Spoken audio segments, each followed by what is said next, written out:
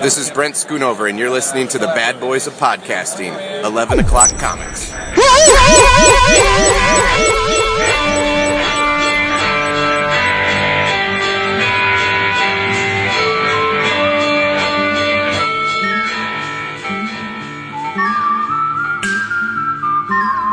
Nice, strong. There you go. Leading the charge, Mr. David Price. Pouring some out for a couple of homies today. Haven't you guys seen Pineapple Express? No, not yet. They're making a fucking sequel? They are? Yeah, I saw something on it. When I was looking for the trailer for Anchorman 2, I saw something that said Pineapple Express 2. Oh, I saw it because iTunes had like one of these. It was like the movie of the week, so you get it for 99 cents. So I'm like, everyone's always talking about how funny this is, and I thought it was stupid. I'm not surprised. You're shocked. I'm not surprised. Well, I find Seth Rogen to be. I mean, I've seen movies where I found him funny before, right? But this was Joe Rogan? No. Oh, Seth Rogen. No, Oh, Seth Rogen. I like Joe Rogan better. I'm not a fan, really. Joe Rogan? He's the Messiah. He was funny in his radio. No, he's the prophet, not the Messiah. According to Mr. Tom Scioli and Mr. Casey. I'm not a big fan. I mean, I like him. nah, not my thing. He knows his stuff. Not my cup of. Your cuppa runneth over. That's for truth. Yeah, we got lots to talk about tonight. Oh, lots of stuff. I'm loaded. I wrote more notes for this week. Chris is going to be like, what the hell? I'm way down on the weight of the books. The weight of the book I read this week. Books is crushing my knees right now as I wait to talk about them. Wow. Look at that. Yep. I'm intrigued, Jason. Yep, and I read that thing you asked me to read too. Wasn't it awesome? Yeah, it was cool. I mean, all right, I will talk about that later. yeah, it was cool. I could talk about that for an hour. Which is shocking to me because there's not much there. There's lots there, brother. All right. Oh my goodness, it's Wednesday. Thank the gods. Sookie. Thank Kirby, it's Wednesday. You know it. Hey everybody, it's 11 O'Clock Comics, episode 270. Baffling. And I am Vince B. Yes, you are, and I'm Christopher Niesman. Yeah, you are, and I'm David Price. Yes, sir, and I am Tony Soprano. Oh, but he is Tony Soprano now. Nah, I know. God, That's really sad. So young too. I just heard about that. 51, dude. 51. But he was in Italy. He was chilling in Rome. If you gotta go, that's the place to do it, No, right? now he's chilling in Rome. Oh, that's wrong. I just saw him in Nicky Deuce, Nickelodeon movie. You know Gibby from iCarly? No. Oh, No, because we're Jesus. grown-ass men, dude, and we don't have daughters, yeah. Right. That kid is funny as hell. Well, he was funnier when he was little, but now he's like matured, so a lot of the childness, the childlike antics that made him funny is gone. But he's good, and Tony Soprano was in it. Yeah, so I mean, I'm presuming everybody that's listening by now will know that we're talking about James Gandolfini passing away. Yeah. He'll always be the gay hitman from the Mexican. Oh, that was such a bad movie last. He was, I love that movie. I don't think you like love anything, Sketch Shorty. Jason. And True Romance, but yeah. No, you're not, Jason, because you will be with us forever. God forbid. I am Jason, actually. Well, yeah. But you are Jason, but you're not No, Gandolfini. he misplaced the comma. He said, no, you're not, comma, Jason. Yes, I should be like Tom and just say the comma. Close Save the parent. comma for your mama. You're Jason Wood, and you know what? You can get your comics damn cheap. Where? Discount Comic Book Service, dcbservice.com. Get this. Archie, 1,000 pages of Archie goodness. It's called the Comics Extravaganza, $14.99 cover price. You can get it for $7.49. From Archaea, whichever way you want to say it, you're going to get it for a discount. It's the classic Space 1990. Whoever said it as Archaea? I hear people say it. Yeah, people in his head. All right, from Archaea, because the authorities deem it so. It's the same people that said Magneto back in the day. It's you dick. Put a metal dick up here. Yeah, I'm salty now. It's classic Space 1999 from our buddy Andrew E.C. Gasca with art by Gray Morrow. The cover price is a whopping $29.95. It's a big, thick book. But you can get it for 45% off, $16.47. And from Titan Comics, it's Jack Katz's First Kingdom, Volume 1 of 6. It's a hardcover. Cover price is $24.99, but you can get it for 45% off. That's $13.74, people. As usual, don't forget, they do not mind late orders and additions. I just did some myself this week, and I want to tell everybody, if I ever make mention of dropping the Bongo books again, I want you all to collectively punch me in the face. Because I had to do, I missed them, and I had to go back and jump back They on miss shit. you too. I know. Previews for $1.12, and if you're a first-time customer, you can enter the code that David will tell you into the slot and get an extra 8% off your already massively discounted order. David, what's that code? That code is EOC8. EOC8. Remember that to get you an extra 8% off. Don't go anywhere else, you fools. DCBService.com. And in the interim, when we were having a little bit of technical difficulties, our guest has joined us, thankfully. We knew this guy back when he was still ghosting for Jim Davis on Garfield. Back before comics were on your iPad. He used to draw them on the back of a metal shovel. That's how they did comics back then. He was a nobody, quietly toiling in obscurity. Now he's Mr. Big Shot with actual talent and skill. Enough to get him work on books like Godzilla for IDW. Can't wait to meet this guy. I know, he's funny too. Night of a Thousand met Wolves Come on. for Dark Horse, Doing and turtles. his current gig with Steve Niles on a little book called Breath of Bones, A Tale of the Golem. Ladies and gentlemen, Mr. Dave Wachter. What's up, fellas? Hi, Dave. Hi. It's Long good to time no have you see, here. Dave. Seriously. Well, aside from this week when we've heard him 45 billion times, but that's True. cool. The man's hustling. You gotta can't hustle. get enough of Dave Wachter. The Wachter factor. Yeah, it has been a long time. How is everything in Pittsburgh? What do they call it? The Berg, the Pit, Steel City. I heard John Byrne is Sure. persona non grata in the pit. Yeah. It's going great here. Good. Thanks for asking. He's like, what have I gotten myself into? Oh, Jesus. I mean, Jeebus. Jeebus. We don't mind saying Jesus here. Well, Dave has listened to the show. He knows that this is not going to be a Structured. conventional structured interview. Right. So Yeah, you guys do like a 20-minute show, right? Just a quick Just quick in and out. Real quick. But in and out, just like, yeah, I'm not even going to say it. Well, this one's been very sloppy so far. No, we can jump right in. The reason that Dave is joining us this week, besides the fact that we are old buddies and hasn't talked to us in forever, is that he is taking advantage of this amazing crowdfunding phenomenon called Kickstarter, which you may have heard about, and his phenomenal Eisner-nominated webcomic, The Guns of Shadow Valley, is now going to see print and is officially going to see print. Are you funded? Well, we're not officially funded until the end of the campaign, but we have met our initial first goal. Yeah, Yes. you Nice. met your initial point. So congrats, man. congratulations. It was fast. That means all I care about is that I'm gonna get my book. So that's all I care about. Yeah. I'm eyeing up those Godzilla pages. Oh, yeah? Oh yeah, What are you eyeing them up for? my wall. Oh, yeah? I need Well, something to fill we the got- space next to my Guns of Shadow Valley double page spread that I there's love so one- much. Well, there's one page left, buddy. That's Jesus. You gotta be quick. Vince is gonna have to pause the show. How many did you put up? 4.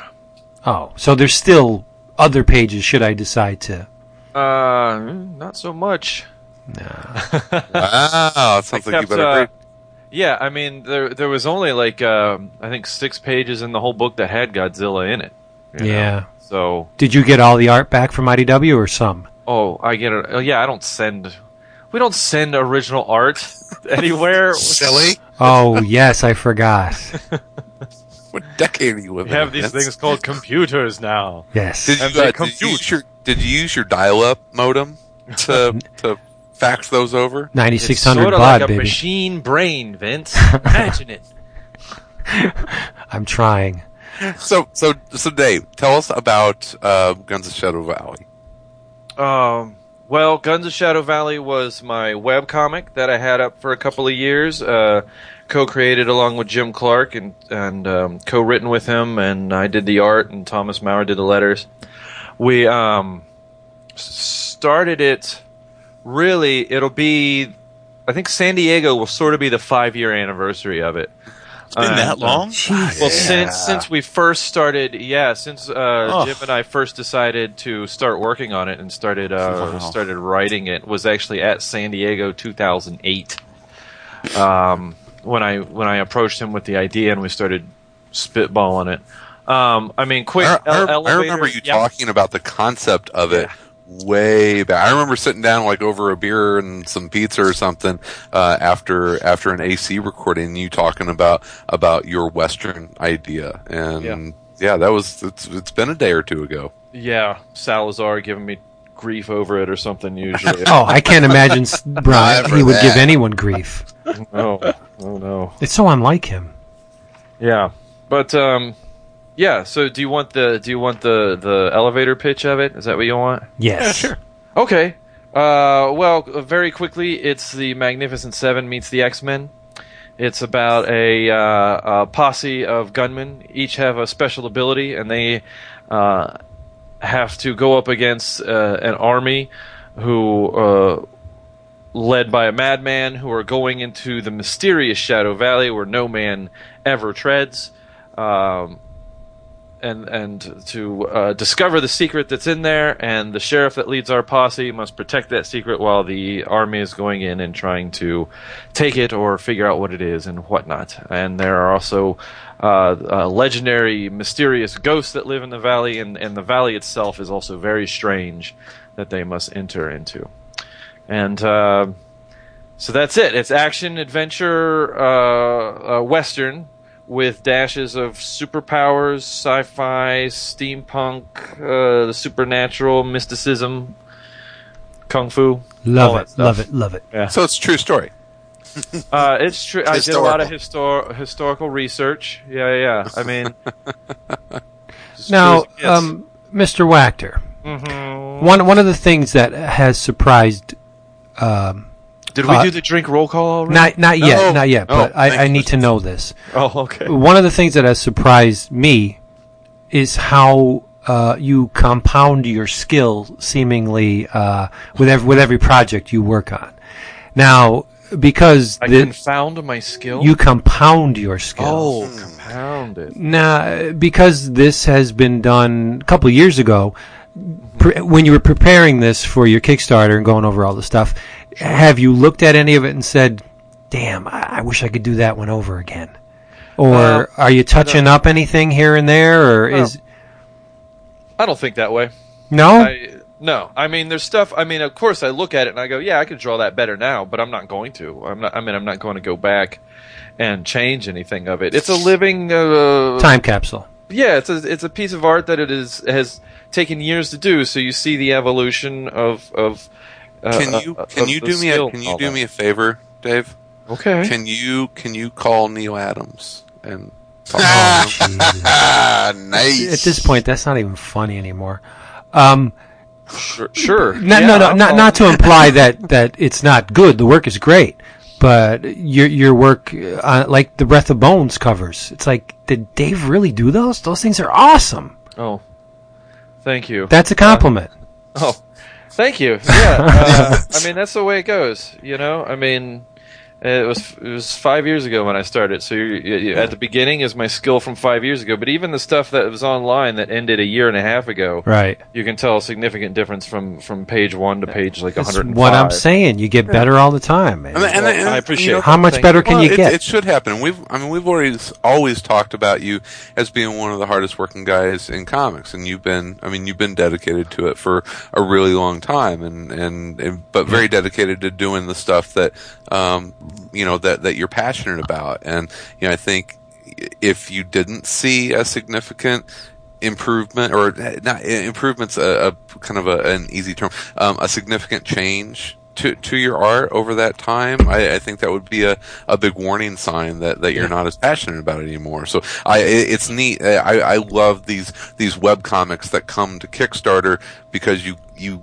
often get to see an evolution of an artist, which is true. And pretty cool. I'm wondering if Dave has had any significant changes to his drinking preferences.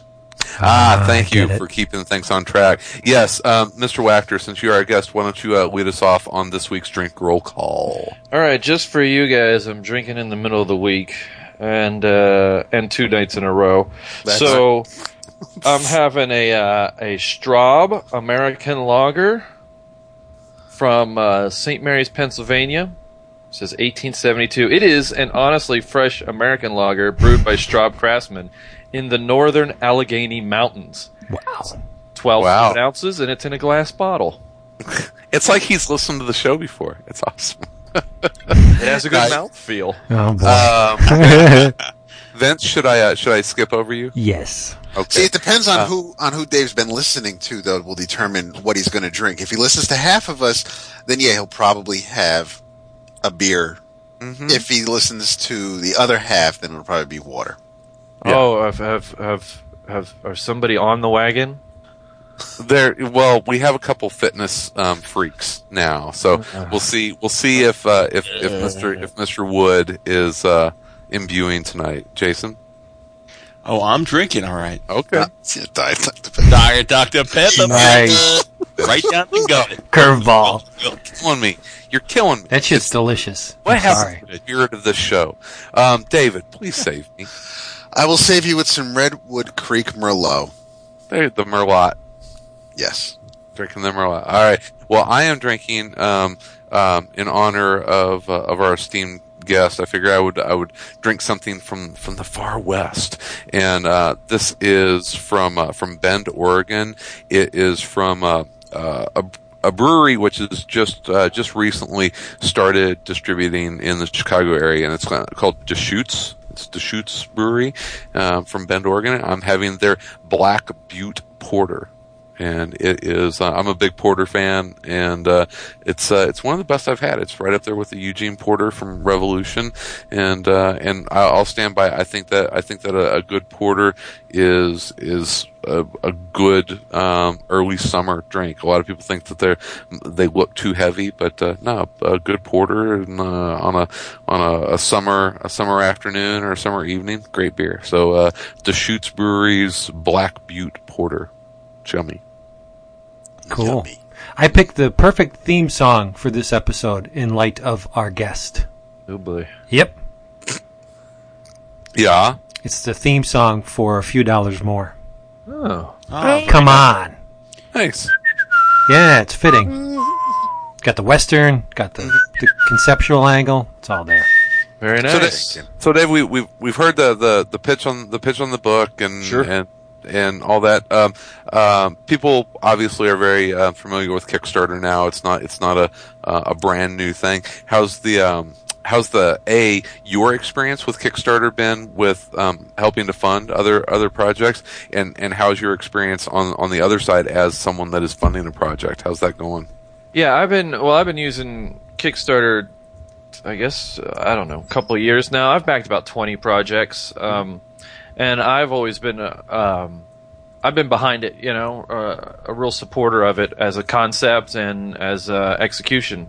Yeah. I've gotten some really great stuff from it, and I've gotten a couple of sort of no-shows out of it too. I mean, that's just really, yeah. I mean, it's or maybe I'm still waiting. I don't know. I mean, that's happened out of 20 things. But that's Kickstarter is all about putting your faith in somebody. Both in the project and in the creators of it. So, there have been times when I just thought the project was cool and I didn't know anything about the creators, and that usually ends up kind of biting me because I don't, maybe didn't do my research or whatever, or sometimes people just flake. But I've had a great time doing it, and as a guy on the other side, so far I'm all for it. Nice. You know, we it's a whole hell of a lot of work. Yeah. Yeah, I mean, it's funny because we've had you and Ryan Brown and Greg Rucka on. Have we had any other Kickstarter folks on? Steve Bryant was the yeah, it was just getting started. Yeah, absolutely. And Sean Pryor. And has Sean done Kickstarters through Action Lab? He's done three of them. So okay. far. Oh my gosh. So and Ryan, that was already done. Mm-hmm. It's everyone that we've had on to talk about Kickstarter stuff. That's what they always say is that it is unbelievable, and you wouldn't have any idea how much work is involved beyond the actual creation of what you're making. It's and especially like whenever it's done, whenever it's, completely funded and all that, that's kind of like when the work begins. The fulfillment is, a huge amount of work. So yeah, it's, I respect you guys for doing it because it's a big chunk to bite off. So I mean, I got to do work when I'm done with this thing. Apparently, you're supposed to send people books and shut it down. Shutting it down. No, yeah. I mean, we researched it for months and months ahead of time, and then for a month before it, I was working full time on it.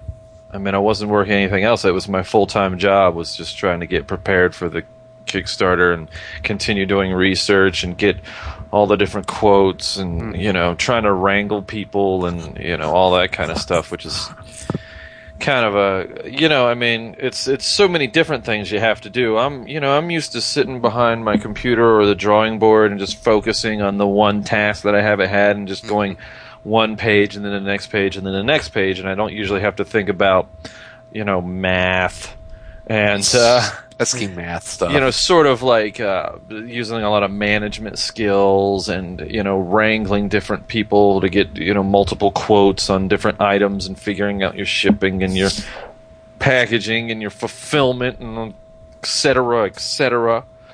So yeah, it's been a whole hell of a lot of work, and everybody was like, you met your goal. We met our goal in 3 days. Awesome. We made 24,000. I knew it was going to be good when we made the first 22% in like 2 hours. Yeah. And then we made 2/3 of it within 24 hours. And now that we've made it, it's just that, I mean, there's still, new things have to be done. Suddenly there's stretch goals that have to be considered, and that all has to be arranged and figured out. We didn't realize this would happen so fast. So our stretch goals were like, yeah, we'll do this and we'll do that and we'll do this, and then we'll get some information for it, and a little later after we're done with all the stuff that has to be done first, and then bam, 3 days later we're like, okay, I think we really need to figure out exactly when, firm this up. Yeah. It's one of the things that I love about Kickstarter is that, traditionally with comics, you go and you pre-order the comic, you get it, whatever. But with Kickstarter, it starts to swell with all of these neat things. And it's, I know it's a lot of work, but isn't it also a lot of fun to come up with t-shirt designs and posters and the badges and the neat little tchotchkes that you get to include with this as stretch goals or I mean, you're doing more than just a book. I mean, you're creating like it's almost like an entire campaign built around the book. I mean, so as a package, is that exciting? I mean, I know it's a lot of work, but isn't it cool creatively to put that whole package together? Oh yeah, it's great. It's it's awesome. But there's always like there's that rush. You have to do it in a hurry, in a way. You have to do it thoroughly but speedily. Mm-hmm. It kind of reminds me of when a buddy of mine and I started our own business, and then when my brother and I started our own business. But it reminds me of starting a business where you have to think about different creative things like your branding, and for a business you would get your business cards, you'd design your website, you would get your suppliers, you would have to figure out how much supplies would cost and delivery items would cost and setting up your FedEx account and getting your space that, your warehouse and your office space and setting all that up. It's like that. Mm-hmm. And I've been in on the beginning of two different businesses. So that's when I was doing this, it reminded me of that. It's like, I feel like I'm starting another business here. And it can be, doing the stuff like I just made some of the, I was working today on more of the stretch, the stretch goals, and, I finished up some yesterday. We did stickers, and today I've been working on the design of the bookmarks, and so I get to do something new all the time. It's not boring, I'll tell you that. It doesn't get boring. Mm-hmm. It can be very stressful though at the same time. So when did you find the time to do this Breath of Bones thing? I did Breath of Bones. I finished up Breath of Bones a couple of months ago. Oh, it's okay. Oh, good. Yeah, so that was in the can. That's been in the can for a while. And actually between that and doing the Kickstarter, then I worked for 5 weeks on the Ninja Turtles gig between Breath of Bones and this. So yeah, I fit it in somewhere. Busy man, Dave. I mean, I started Breath of Bones, I think, around the beginning of December, I think, is when I started that. Mm-hmm. And then, finished it up and went right into the Ninja Turtles one-shot, and then finished that up and went right into full-time Kickstarter mode of figuring that stuff out for the next month. You're a machine. Yes. Is it pretty? It's got to be pretty awesome being that busy with comics all the time now. Because you've wanted this for a long time, and it's cool. It's cool to see that it's happening, man.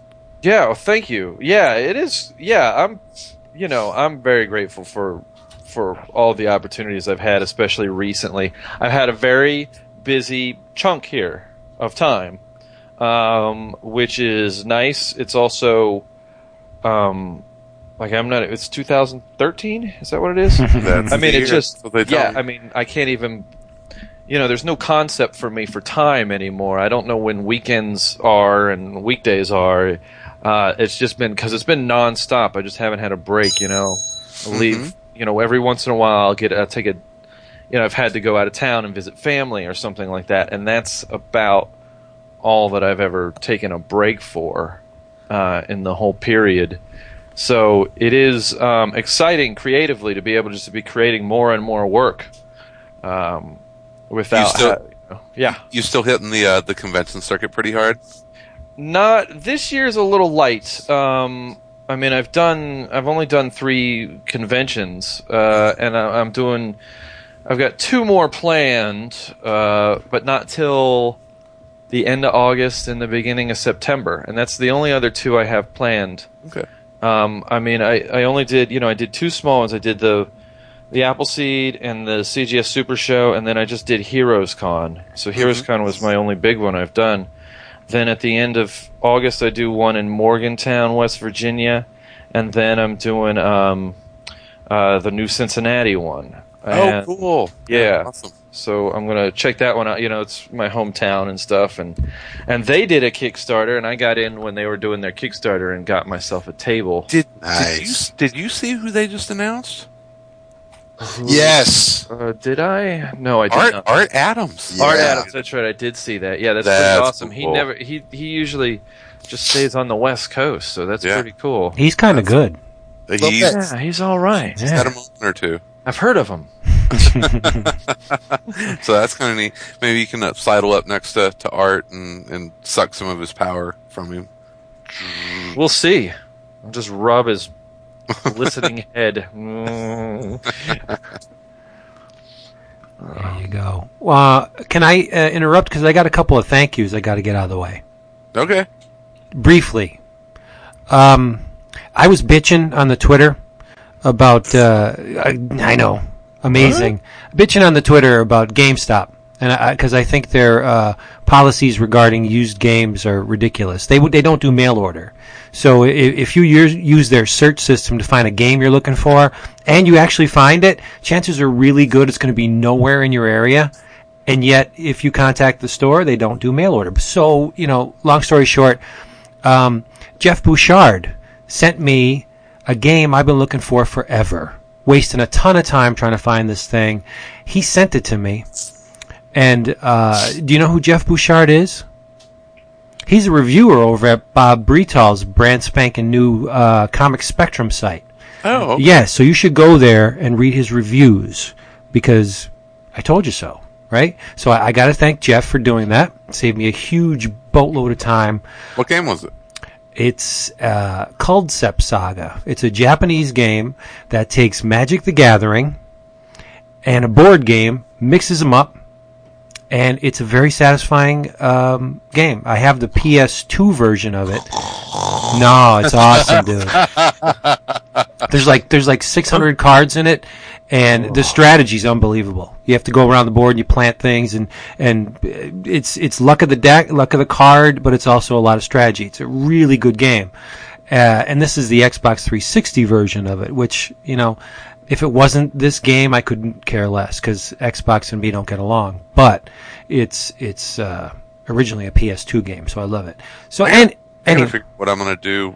Have you guys any next generation consoles you guys are looking at? Sounds like Sony might have it figured out over Microsoft. Yeah, there's no way I'm buying an Xbox One. Ain't happening. No, they can shove it straight up their asses. Yeah, same here. I've been a loyal Xbox 360 guy for years, but they lost me. I'm going back PS style. I was a big PS2 guy, and they got me back. Now, there's rumors going around that they're going to reverse their DRM decision, but I don't believe it. I don't believe it. Number 2, Jonathan D. Gordon, unbelievably, sent me 5 Wolverine and the X-Men collections. Wow. All of them hardcover. Wow. Yes.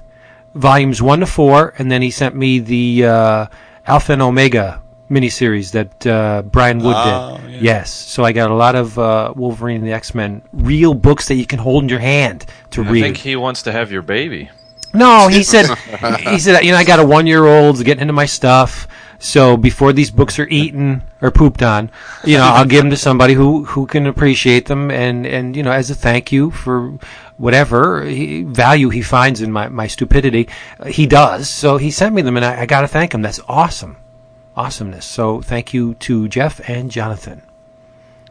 And this episode of 11 O'Clock Comics is brought to you by GameStop. I wish. That'd be awesome. That would be so good. Don't you have another thank you? Do I have another thank you? Do I? I have a thank you, and I'm pretty sure you must have the same thank you, because you were asking me if I read it. Well, I was going to work that into my shtick. Oh, Jason got his copy of Whoology? No, well, I mean, I don't want. I'll just say a thank you to a good friend of the show, Mr. Tom Scioli. Yes, who sent a copy of Satan's Soldier to me. So it's awesome. Right? It's amazing. It's so good. Yeah, why don't we just talk about it now? Yeah, let's just jump in. Let's do it. Yeah. Thanks. I've gone through this thing. Don't feel bad. At least 3 times so far. I have nothing but admiration and respect for Mr. Scioli and the way he makes comics. There's something about it. It reaches out of that page and just grabs me. I can't look away. I'm like Kramer. But Jason, did you notice anything while you were going through this? I noticed lots of things. I don't know. I don't know if it was intentional on Mr. Scioli's part. Were your pants getting tighter, Jason? I can't even wear pants when I read Scioli work.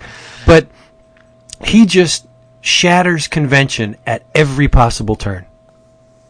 It almost as if he made a list of mainstream superhero genre conventions and said, I'm going to break every single one of these things. Starting with the front cover, which is the first panel of the story writ large, right? Mm-hmm. Usually, in mainstream superhero comics, your cover, let's just say the genre favors dynamic, bombastic, action, explodo covers that to attract potential readers. But Tom's book features a static, motionless shot of the title character. boom. I mean, he's just like floating in nothing, and that's where the story starts. So check that off the list. The genre also tends to shine the spotlight on heroes, right? Correct. But here, the main character is a very, very bad man. He smashes and drowns his own children. He picks on the weak, cripples superheroes, etc. And then you have the famous Superman shield, which on Satan Soldier is transformed into an inverted pentagram. The man is nasty. I love the part towards the end of the book when he's fighting that J. Curl justice hero. So you have a righteous do-gooder, and he is bland, nondescript. He's far less interesting visually than the title character. I mean, there's no flash, no style.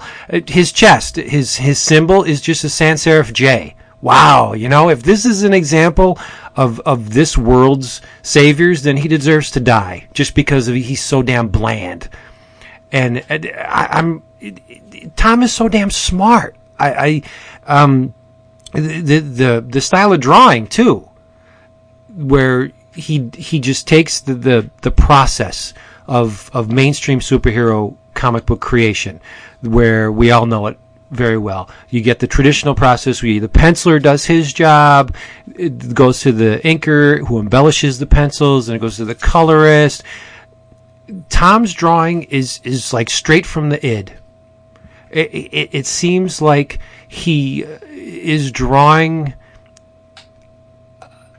in the moment on whatever surface is in front of him, whatever he has in his hand. Like the line work in this book looks like ballpoint pen to me. There's very, very little variation in just pencil. Pencil, okay. Yeah. With the very little variation in the line, and the pages. Some of them look like crumbled and creased, like cast-off pages that he pulled off the studio floor. This will do fine, And from all of this, to me, it comes off as there's this immediacy and energy that Tom generates that you don't get when you don't usually get when pages have to pass through multiple hands with this slow, laborious process. Penciler does his thing and he's crafting, and refinement of craft is a beautiful thing. Don't get me wrong, but when you do it a certain way over the course of a career and you've developed a style, so to speak, that could potentially kill that, or at least stifle some of that energy, that creative spark. He's getting it down on the paper. Bam! Here you go. And it's all Tom. I mean, from warts and all. There's not a lot of eloquence in the drawing, but there's a rawness, there's a realness to it that I find extremely compelling. Same with you, Jason? Yeah, I mean, Dave? think that one of the things that Tom does here, and for those that don't know, we should mention that this is like much of, I guess all of Tom's creator-owned work, first appeared as a webcomic on his American Barbarian site, which is ambarb.com. Yes. So this has been coming out for a while, but this is the, I guess, collected version, and it's a mini comic size. It's it's stapled. I mean, he's intentionally producing it to be like an old school, mini pamphlet. DIY. But yeah, one of the other things you mentioned, Vince, in terms of the style is, all the letters are just hand scrawled, like just pencil, almost like he's just taking notes. Again, there's the convention. Boom, shattered. Yeah. But I think it's all by design, right? Because we know from Tom's work on Godland and even American Barbarian, he's typically much tighter here. He's self-proclaimed, Kirby, homage style. This is different. This is very much, him being, I think, more playful, just and yet I find an interesting juxtaposition because while the line work is very, almost raw at points, the way he plays with geometry, I think, is very focused. Sure. you know, and you know, I'd love to have him on or have him pop into the forums to talk about that, because it seems like he's definitely trying to say something with that.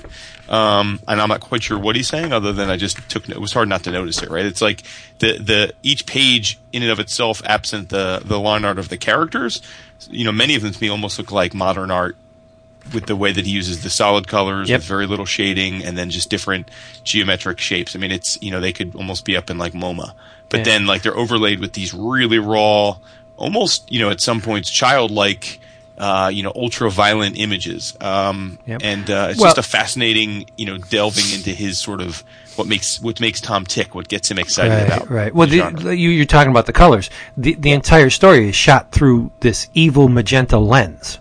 All of the colors are unified because there's a magenta tint overlaid on everything, and it generates this otherworldly, like old school like a Mario Bava film. If you've seen Mario Bava movies, he tends to color code certain scenes depending on the mood. Well, this entire book is magenta. It's evil and nasty, and it's like a combination of my two favorite flavors. Yeah, and you said it was like something, I think you just mentioned that it's like, you know, a look at the id. I mean, it really is like, there's one page that really struck me. He's battling the hero. He's battling the hero. And they're going back and forth. And then, like, the next panel is just randomly one of the, like, paramilitary army guys. Since the first page. And, you know, it's just, there's no reason in the narrative of the story for that panel to exist there, because he's not involved in the battle. And it's just, and the guy looks like he's a straight up, you know, Hasbro G.I. Joe action figure, right? He's got the visor and the gear. In the one hand, he's got the giant oversized gun. The other hand, he's got a samurai sword. And it's just drawn again in a way that, like, you know, I think many of us probably drew a character like this many times over when we were younger, getting into the hobby. We were like, oh, it would be cool to have this, you know, when you're trying to think of your own characters. Right. But if Tom didn't have the knowledge and the experience, I mean, if he didn't put in the hours doing the comics that he's done, he wouldn't be able to pull this off. No, I agree. Because, I mean, you can try and draw on a childlike, neo-primitive way, but this is a bullshit word or term, but and it's just going to look like scribbles, because he has the knowledge to know what he's, you know, he knows what he's doing, and he knows why he's doing it, so it works. I got to say, the one thing that struck me is, and I don't know if this was intentional, but in the final pages, you know, you've got Satan Soldier, you know, flying in a very traditional Superman pose, which, to your point, is very much different. The second to last page of him flying like that is very much in direct contrast to the opening front cover, which, as you noticed, was. But then the last image is the hero character, who's another Superman analog, sitting basically almost like in a vegetative state in a wheelchair. And I have to say, and I don't know if just this is me reading into this, but, you know, Tom is culturally a child of the same generation that we are. Doesn't that look like it's like supposed to be Christopher Reeve? Like, isn't that like which is really bizarre? Like, it's unsettling, isn't it? Yeah, it really is, because it's, you know, Christopher Reeve, aka Superman, who, you know, was obviously paralyzed, and it's like it's basically him drawing that image, which is off-putting. Yeah. And what does it say underneath Satan Soldier on the second to last page? Amen. It says Amen. Yeah. There's your counterpoint right there. Yeah. And I love the fact that Justice guy has a J curl. His spit curl is a J, and Satan Soldier has two S's. He's got two spit curls, and they're both S's. But man, Tom, I wish I can crawl into that head of yours for a little while. Obviously, there's a lot of Kirby. I've almost been there. Really? I wish I were you. I was going to say, should we talk about Super Mag and just make this an all Pittsburgh show? But if you're in a car long enough with Tom, you start to get a lot of it. I would kill. There's a ton of that blistering energy and dynamism of Kirby in this thing, but also there's that do-it-yourself, fuck you, ratty, down and dirty, Hedda Uma aesthetic of Gary Panther. It's there. The rumple foreskin. He just scrawled that. You know, you can even tell that it wasn't completely planned, because some of the letters towards it, he was running out of room, and he had to squish the letters together to make them fit in the panel. That's awesome. I love that. That is so immediate and so raw, and now that it's very refreshing to see something like this, and I love every page of it. Yeah, Tom's a real student of the form, and of everything about comics. So he's just been all that stuff is running in his head constantly. Every single superhero trope or anything that he's doing in there, he almost probably doesn't even have to I don't know how consciously he has to think about it because he's sort of always thinking about it. And one of the even structurally, this is taking apart comics because it's so much about pacing. Mm-hmm. It's not all. It's in several ways. It's pacing. He told me once, I'm trying to make comics. I'm trying to make them. I'm trying to take the time that it takes to make them and the time it takes to read them be as close as possible.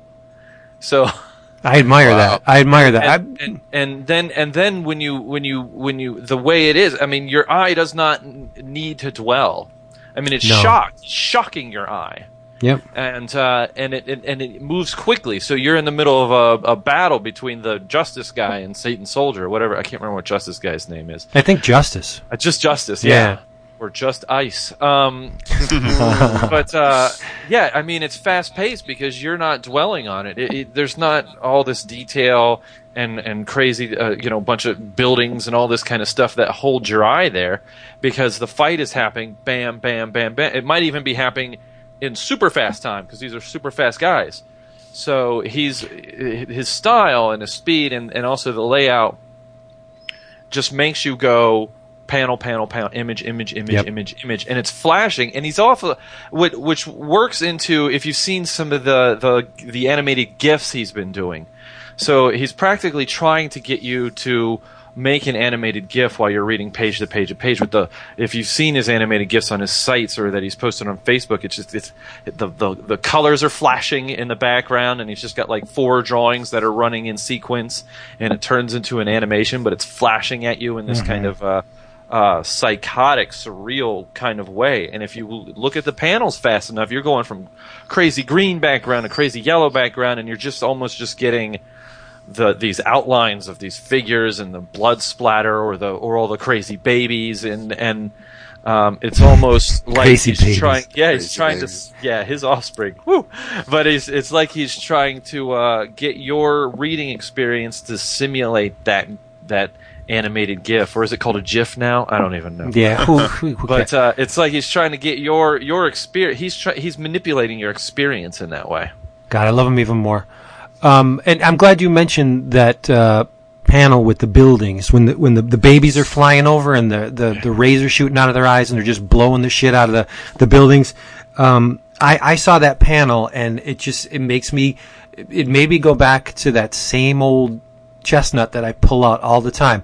What is the difference between a realistically rendered, disgustingly detailed drawing of a building, or what we have here that Tom has drawn, which are just, contour lines very quickly drop down, and it's actually a symbol of a building. It's not really it is a drawing of a building, but it's more symbol than drawing. What's the difference between those two? Absolutely nothing.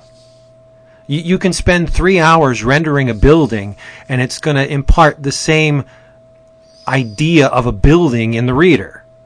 So Tom is just cutting out the fat and propelling the story with this panel that does the same thing as if he drew it. He took 4 hours to draw the panel, or whether it took 30 seconds or 3 minutes. It does the same thing, right? As a guy who spends a lot of time on his drawing, I got to tell you, sometimes that's depressing. I'm not. You can generate admiration in the viewer by, doing this spectacular drawing, and that's great if that's what you're shooting for, which is not what Tom is shooting for. Well, it's all dependent on what's serving your story the best. Right, so, but in the mind, what I'm saying is, in the mind of the viewer, the person on the other end of this work sees this panel, and it says building to him. It says the same thing as the realistic drawing. Now, depending on what you're going for, if you're Art Adams, you want the reader to say, that is a damn good building. There's a lot of work put into that building, and I admire that. That's not what Tom wanted, based on what you have said and what I kind of gleaned from the book. He wants you to experience the story, and building drawn two ways is still building. Yeah, agreed. Yeah, it's awesome stuff. It really is. So thanks to Tom for sending the hardcover copy, and all you fools who don't have a hardcover copy and you haven't been to the website, go to the website and read it. It's free. You said hardcover copy? Not hardcover, sorry. I mean, it's like, what? You got hard wait. Copy. Yeah, hard copy. Thank you. Yeah, you got to get one. They're available on his site. And it seems like Tom is very quickly adopting that picture box color sense, where you know how they revel in the kitschy Surf's Up kind of day glow, sear your eyeballs color schemes, like the more lowbrow the better with the picture box guys. It seems Tom is slowly moving into that, which I love, because that's a powerful look unto itself. And I would think picture box would be scooping this. This is perfect for the stuff they publish. I agree. Yeah. You listen, picture box? Who understands the minds of publishers? I don't know. Not me, man. Speaking of publishers, we got to give a little rest in peace for the recently departed Kim Thompson. No doubt. Yeah. That was a real surprise. I didn't even know he was sick. I was going to say, not really a surprise, right? He's had lung cancer, but... Yeah. I didn't know that. Oh, yeah. Yeah, it's a bummer, man. An amazingly influential man who has like a list of accomplishments that seemingly endless. I mean, the guy was into everything, with spearheading Fantagraphics, and I read the bio. He dumped his own money into Fantagraphics at a point where they were seemingly ready to go out of business, and he infused the company with his own inheritance just to keep them afloat. Damn. Guy loved comics, and we owe him a huge debt. Yeah. Yep. So what else do we have, gentlemen? We haven't heard from our fine feathered friends yet. What do you guys got? I got something. Yeah, go for it. Bring it, brother. You remember when DC used to do cool stuff? No. No, I do. Yeah, can't even remember. I read some Or New 52. No, I read some good DC this week. Vertigo or DC? DC. Wow. DC. Batman. There was a time not too long ago that that DC would push the envelope of stuff. It was kind of the nice thing about them being number 2 is that they took chances on stuff. And you guys remember Wednesday Comics and Sorry, Force. Well, before Wednesday Comics, there was a series of one-shots that came out that basically dared and begged some of the best talents in the industry to borrow the keys to some of DC's properties and drive them around the block and do some new, fun, and different things. And that series has been collected in a beautiful deluxe hardcover, I am talking about the really amazing experimental series Solo. Yes, sir. I wanted to talk about this too. You the man. It is such a nice collection. Yes, it's not oversized, but it's the whole thing. So it is a healthy book. Is it 12 of them? Is it 12 issues? Is there even that many? I didn't even know it lasted that long. I just say that because it's a pretty healthy sized book. The book is almost 600 pages, so yeah. And it's some unpublished stuff in there then? No, it's just all of the solos.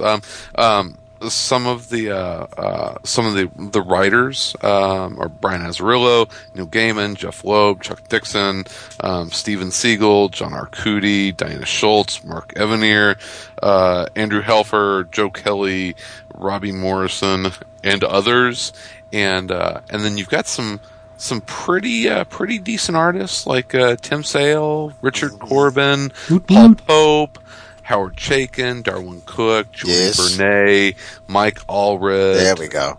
Scott Hampton, Damian Scott, Sergio Aragones, Brendan McCarthy, and Teddy Kristanis.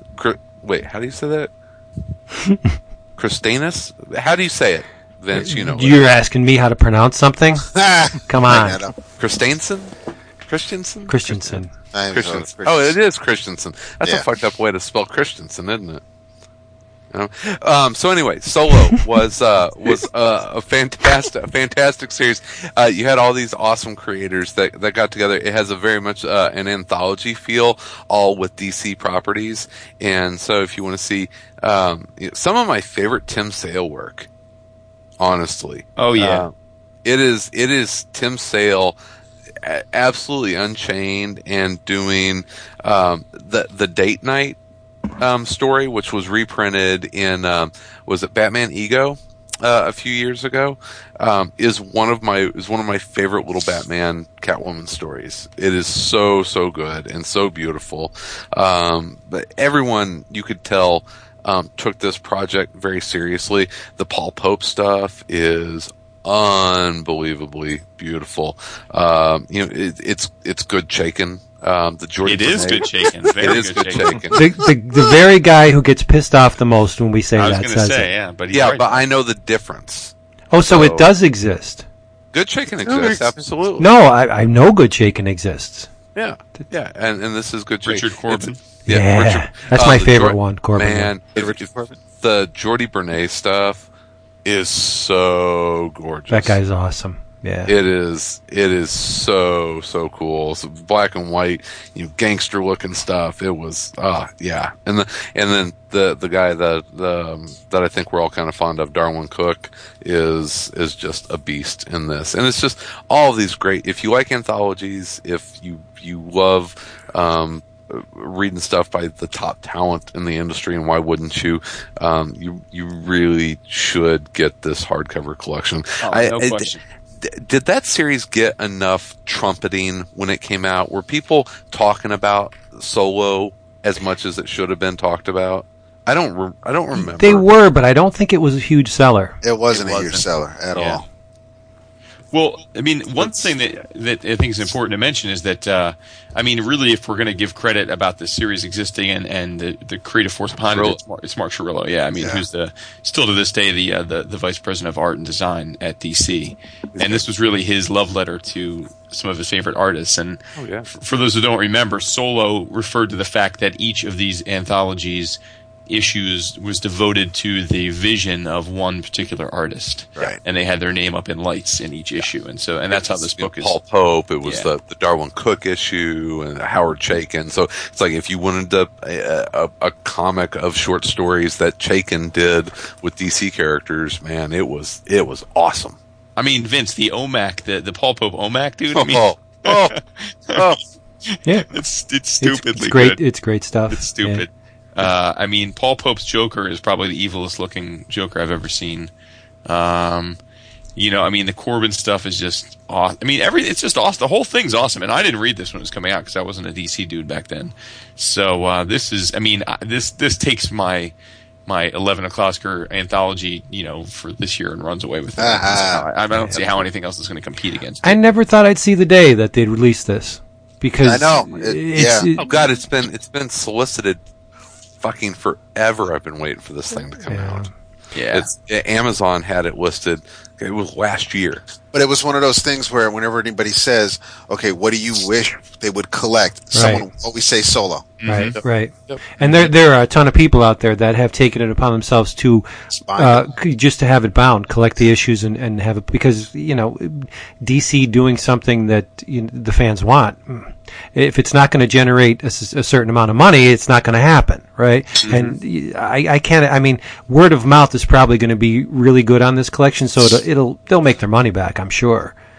But I certainly hope so. Yeah, it deserves it. It's that, and I think some of the some of the artists are probably held in even higher esteem than they were when this came out. Oh, sure. Yeah. I'll tell you what, that Brendan McCarthy Flash is crazy, dude. I mean, talk about psychedelic. I mean, that's wow. You can definitely see that without Solo, we probably wouldn't have gotten Wednesday Comics.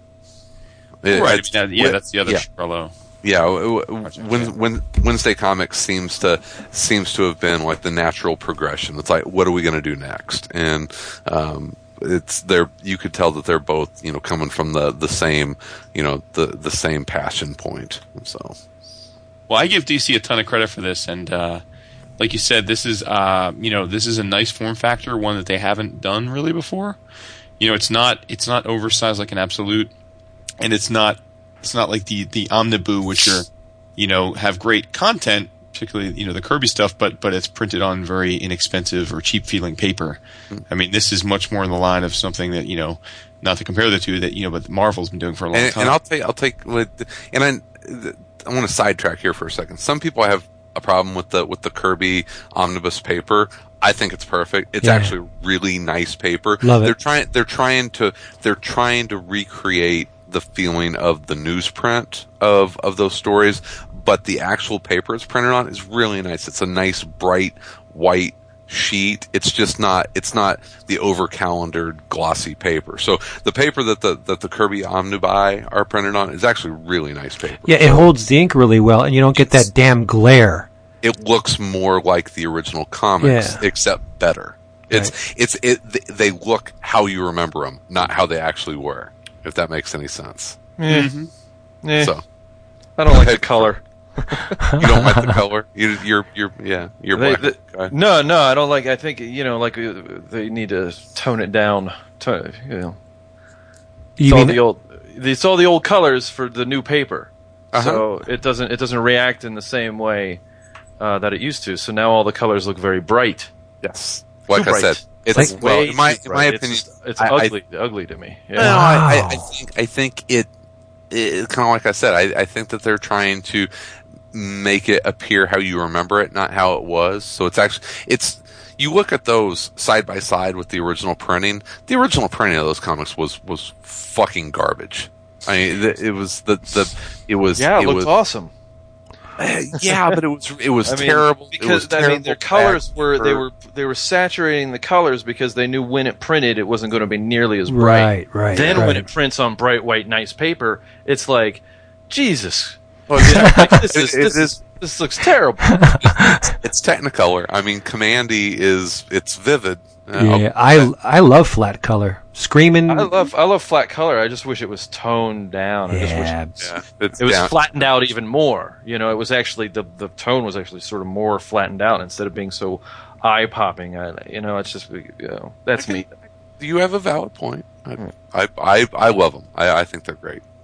I'm with you, Christopher, for once. Well, I am so giddy, Chris, because we did not talk at all about this book, but this was one of the two things I really wanted to talk about this week. So, yeah, it's a perfect collection, and it's really reasonably priced too. I mean, was it $39? What's that? $39. It is. Why? I guess I paid through DCBS, but it's $59.90. Oh, it's $49. That's still a value. $50. No, it is. I mean, you can get it for $30 basically, and from bunches of different venues. So I don't think those were standard $2.99 issues. I think weren't they $4.99 when they came out? Well, they had to have been because, I mean, again, there's almost 600 pages of content here. It was like cardstock cover, and it was a nice. It wasn't square bound or anything, but it was a nice thick. I think it was ad free, but yeah, it was a nice book. Nice monthly book. Yeah, and there's not. I mean, every image in this book is ridiculous. I mean, it's like, man. I mean, this is definitely in support of the art. I mean, there's a lot of the stories are fun, but I mean, I have to say it's not. This is a book that shines because of it's just an artistic display of mastery, page after page. I think what Jason's trying to say is all killer, no filler. Word. There you go. Killer. It is killer. And you get a nice all red Batusi. Yes. Yes. The cover's awesome. Yeah. Well, he's awesome. Yeah. No diggity. There you We go. haven't heard from David A. Price yet. Not too much. Did you read anything, David? I did read a little bit. I did not get to read everything that I had on my pile because on Sunday I took a trip upstate to the Albany Comics Con, which is a little one-day show at the Albany Holiday Inn, which is basically down the street from the airport.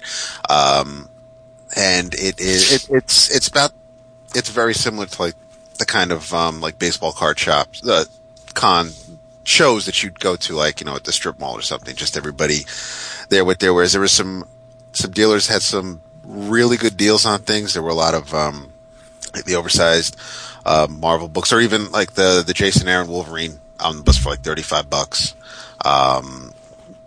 Sales like that, and then you go down to the other room and there's a dude trying to sell it for $50. But F him. I know. I went up to I left the house Sunday morning, drove up to see our pal Steve Raker.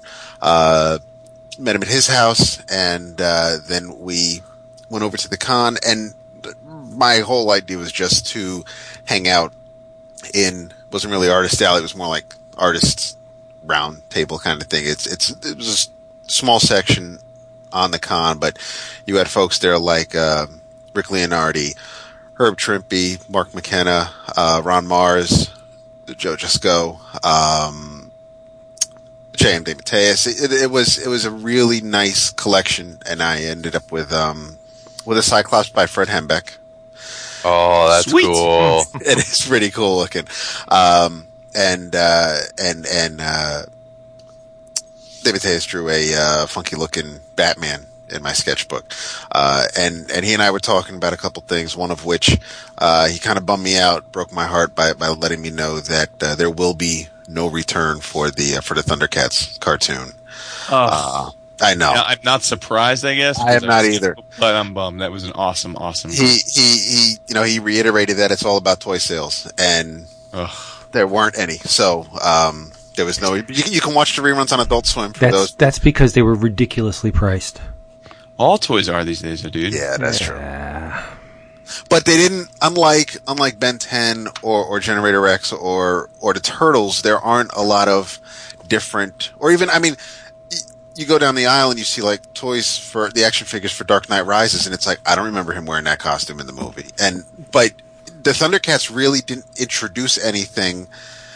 It's not like Lion-O had different outfits. I mean, they met different characters on this world, but there wasn't much to grow the toy line, I guess. And like Vince said, I'm sure Price had something to do with it. But talked to him for a little bit. Talked to Ron Marz, who I told him that I would be checking out the Velocity miniseries he did with Roquefort. I did let him know when I stopped reading Green Lantern, but apparently, and I did not know this. He was in the city that day. It was a Friday. He was in the city. He was doing some work for Marvel. He got home and DC called him, and they kind of buried the lead a little bit because they were like, "Hey, do you want to take over? Do you want to write a Green Lantern?" And he's like, "Oh, hell yeah!" He's like, "Great, this is what we're going to do." And he wasn't going to be writing Hal. He was going to be given a new character, and he was just like, "Oh, well, okay, that's cool." And so he still took the ball and ran with it. But and I know that there are a lot of Kyle fans out there, and Ron's a big part of why they're Kyle fans, or why like with Steve, he wasn't a big DC reader at the time, and because Kyle was a new character, new to the universe, it was Steve's introduction. That was Steve's gateway. So he was able to basically be introduced to these characters through this other new character. And so we talked about that for a little bit. Talked to Joe Sinnott, and he had pages of the Sunday Spider-Man strip for sale. Nice. Look gorgeous. He's inking Alex Savick on the Sunday strips. And I asked him about the breakdown because there were a couple consecutive strips, but then they would jump around a little bit. And basically, the breakdown is: Alex gets 2 consecutive strips, then then Joe, and then Stan gets one. And then, so that's the way they break it down. So, I mean, you may get a strip, Alex may get a strip with, that has a big Spidey fight scene, but then the next week it's basically, Pete and Aunt May, and then Joe ends up with some good strips, or it's just however it breaks down with however it's written. Because Stan really needs that little incremental revenue. Exactly. It's kind of like it's like he kind of wrote it, and even Joe's like, I don't know why he would get one, but and he also said that back in the day, for example, when John Buscema would come into the office to pick up his art, he would take the first 10 pages, regardless of whether it was just characters doing whatever, or if it was a big fight scene with Conan, or it didn't matter.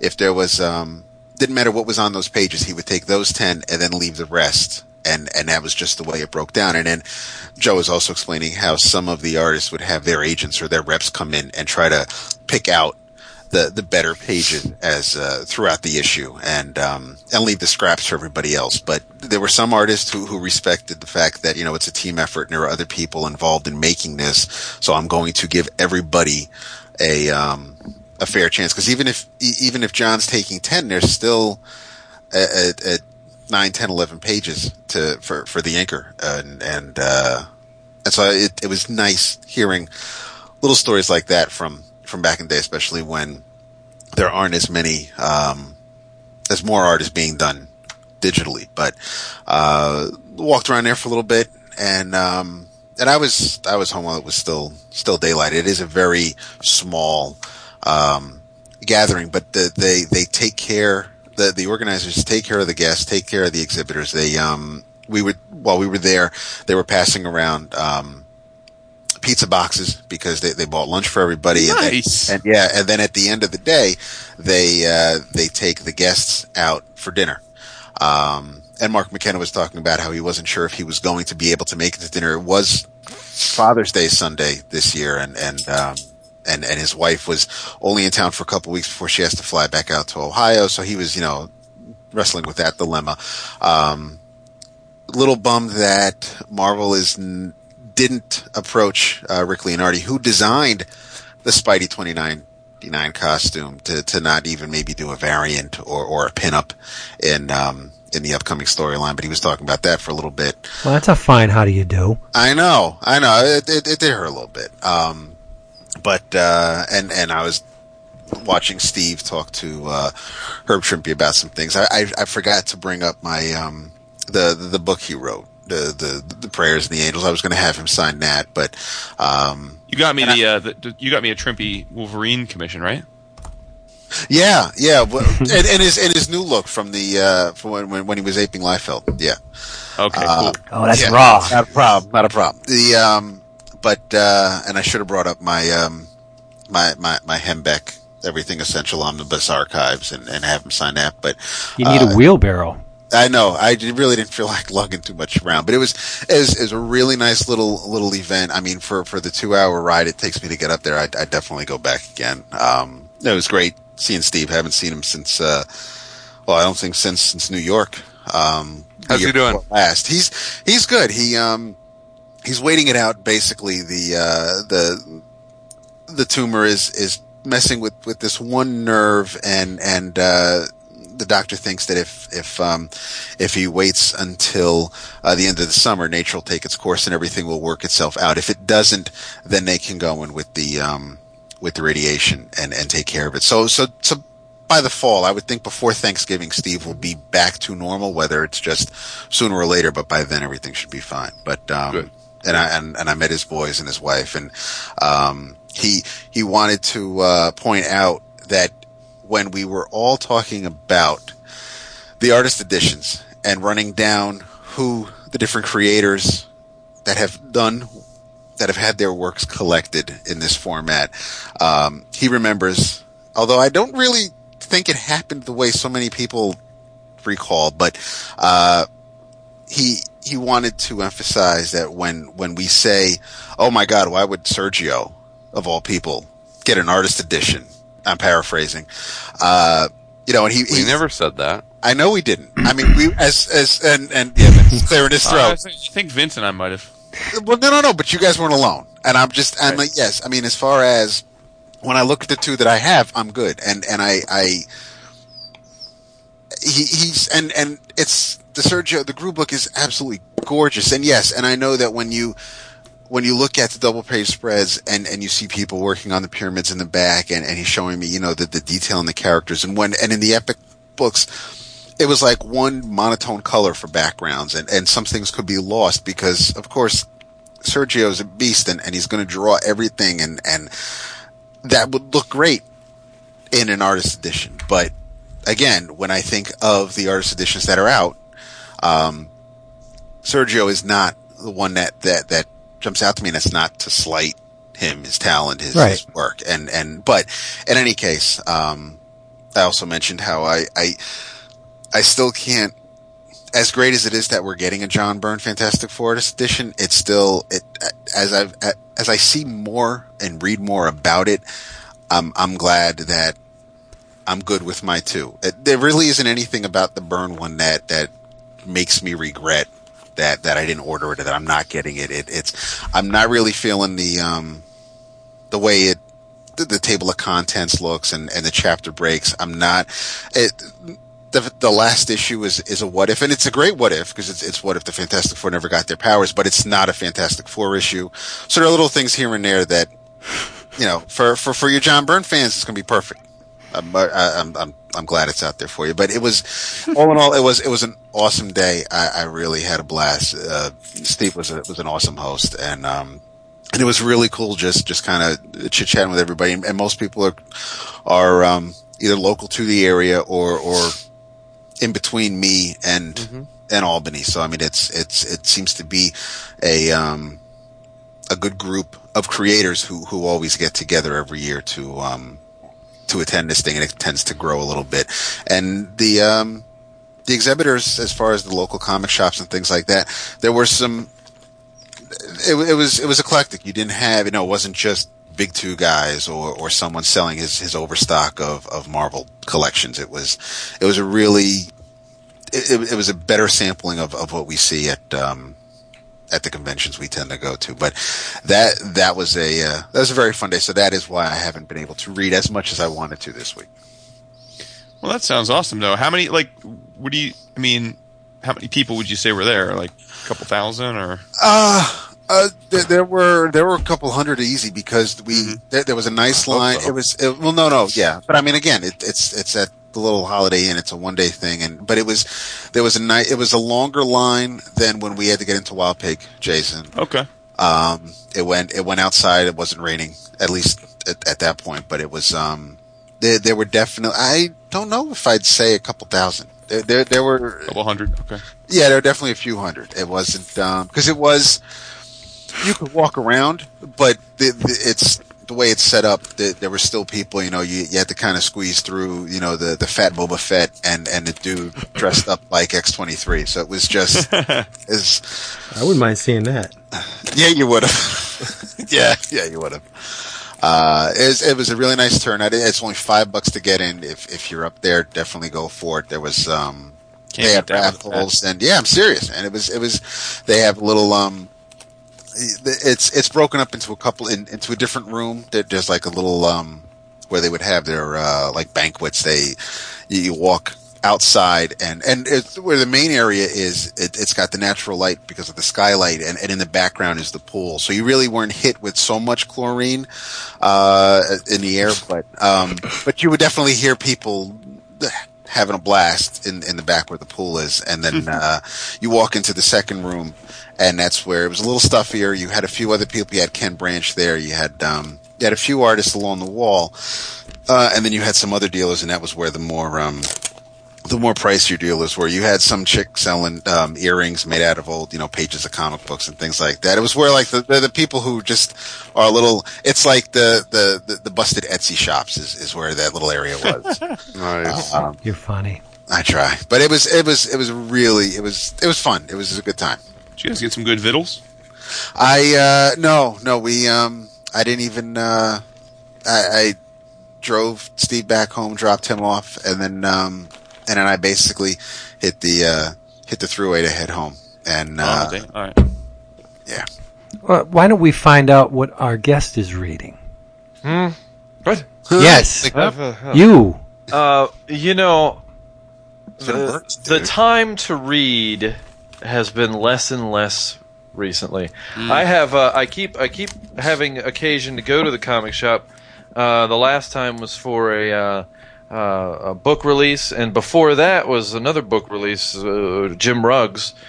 Super Mag book release, and then before that was a month before that was Free Comic Book Day, in which I was drawing, and I did like 50 drawings, and it had been 3 weeks already, and I'm going to say, so 3 weeks before Free Comic Book Day is probably the last time that I read one of the comics that I bought at the comic shop.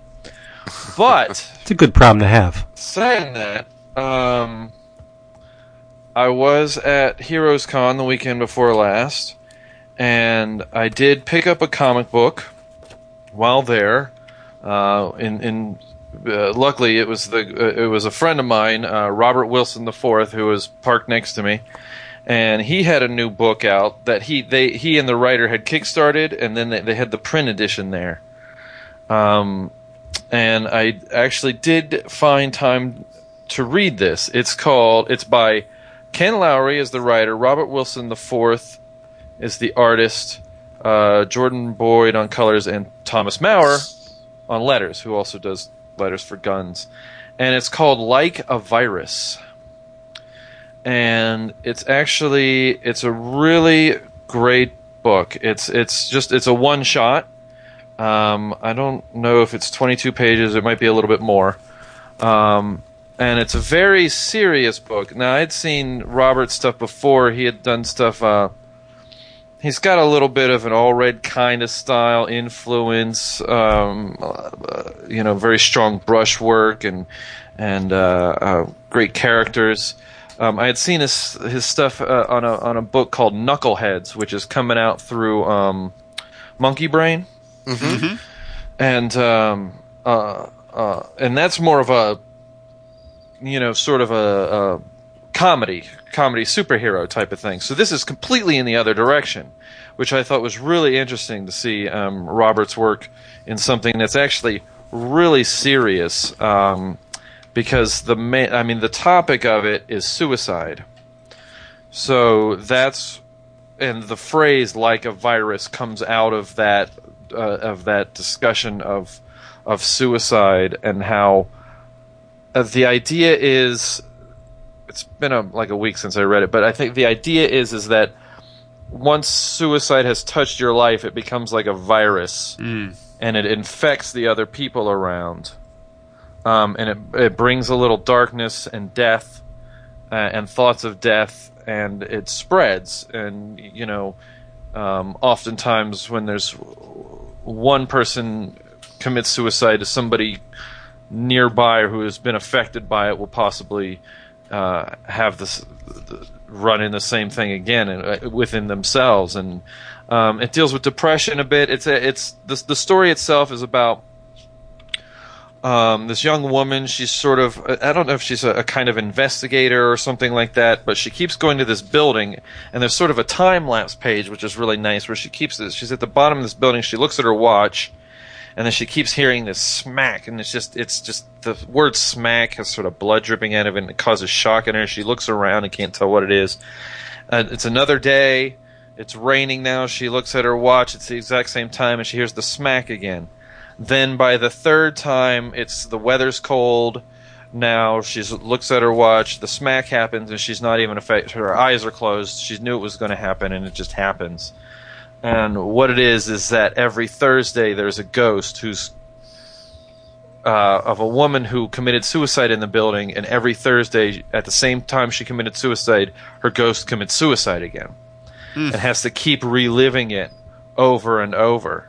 So this young woman is in tune with this. Only certain people can pick up that see what ghosts are doing. So she goes to talk to the woman, and they have a long discussion. about her life and what led her to that, and her thoughts and decisions on suicide, and now how things are as more of a as a spectral entity. And then I don't want to spoil too much of how it goes. It's obviously a very personal book, and I think there's a whole short essay in the back that Ken writes about how this was actually very close to his life, about incidents from his life, and that's where he picked up a lot of the dialogue in it. Rings very real because you can tell it's from somebody who has had some experience with this, in some way. So it's a very serious book. It's a very beautiful book. The cover is just flowers, which I thought was really an interesting choice. It's these flowers that she has in the apartment, and it's just a close up of these. I don't even know what kind of flowers are, chrysanthemums or something like that. I'm not even sure, but it's just this close-up drawing that almost becomes abstracted, and it's almost all one color on the cover. Because Robert is also a poster designer. He's done like band posters and stuff for tours. He's done like 3 posters for the Mountain Goats and for some other things like that. So he's done a lot of poster design stuff, and I think some of that came in when he designed this cover. It's really a beautiful book. I liked it a lot. I thought it was really great and really affecting. Cool. Where can we find it? Yeah. Good question. I'm looking at it. I grabbed it right here. I'm trying to see if maybe there's a website you can go to and find out. Come on, guys, give me a website. I'm looking for it right now. They got a lot of character design stuff in the back.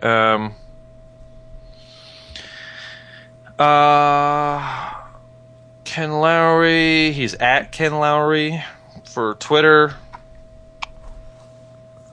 They're not lead. giving me. You got a lead there. There you go. You got a lead. He was the writer of a web series called The Variants, which is at thevariants.com, so you can probably get him through there. There you go. And Robert Wilson is at Robert Wilson IV for the 4th, robertwilsoniv.com. That's all I'm seeing for connections on getting the book. Right. It was $5. It's printed on beautiful, rough paper that has a great...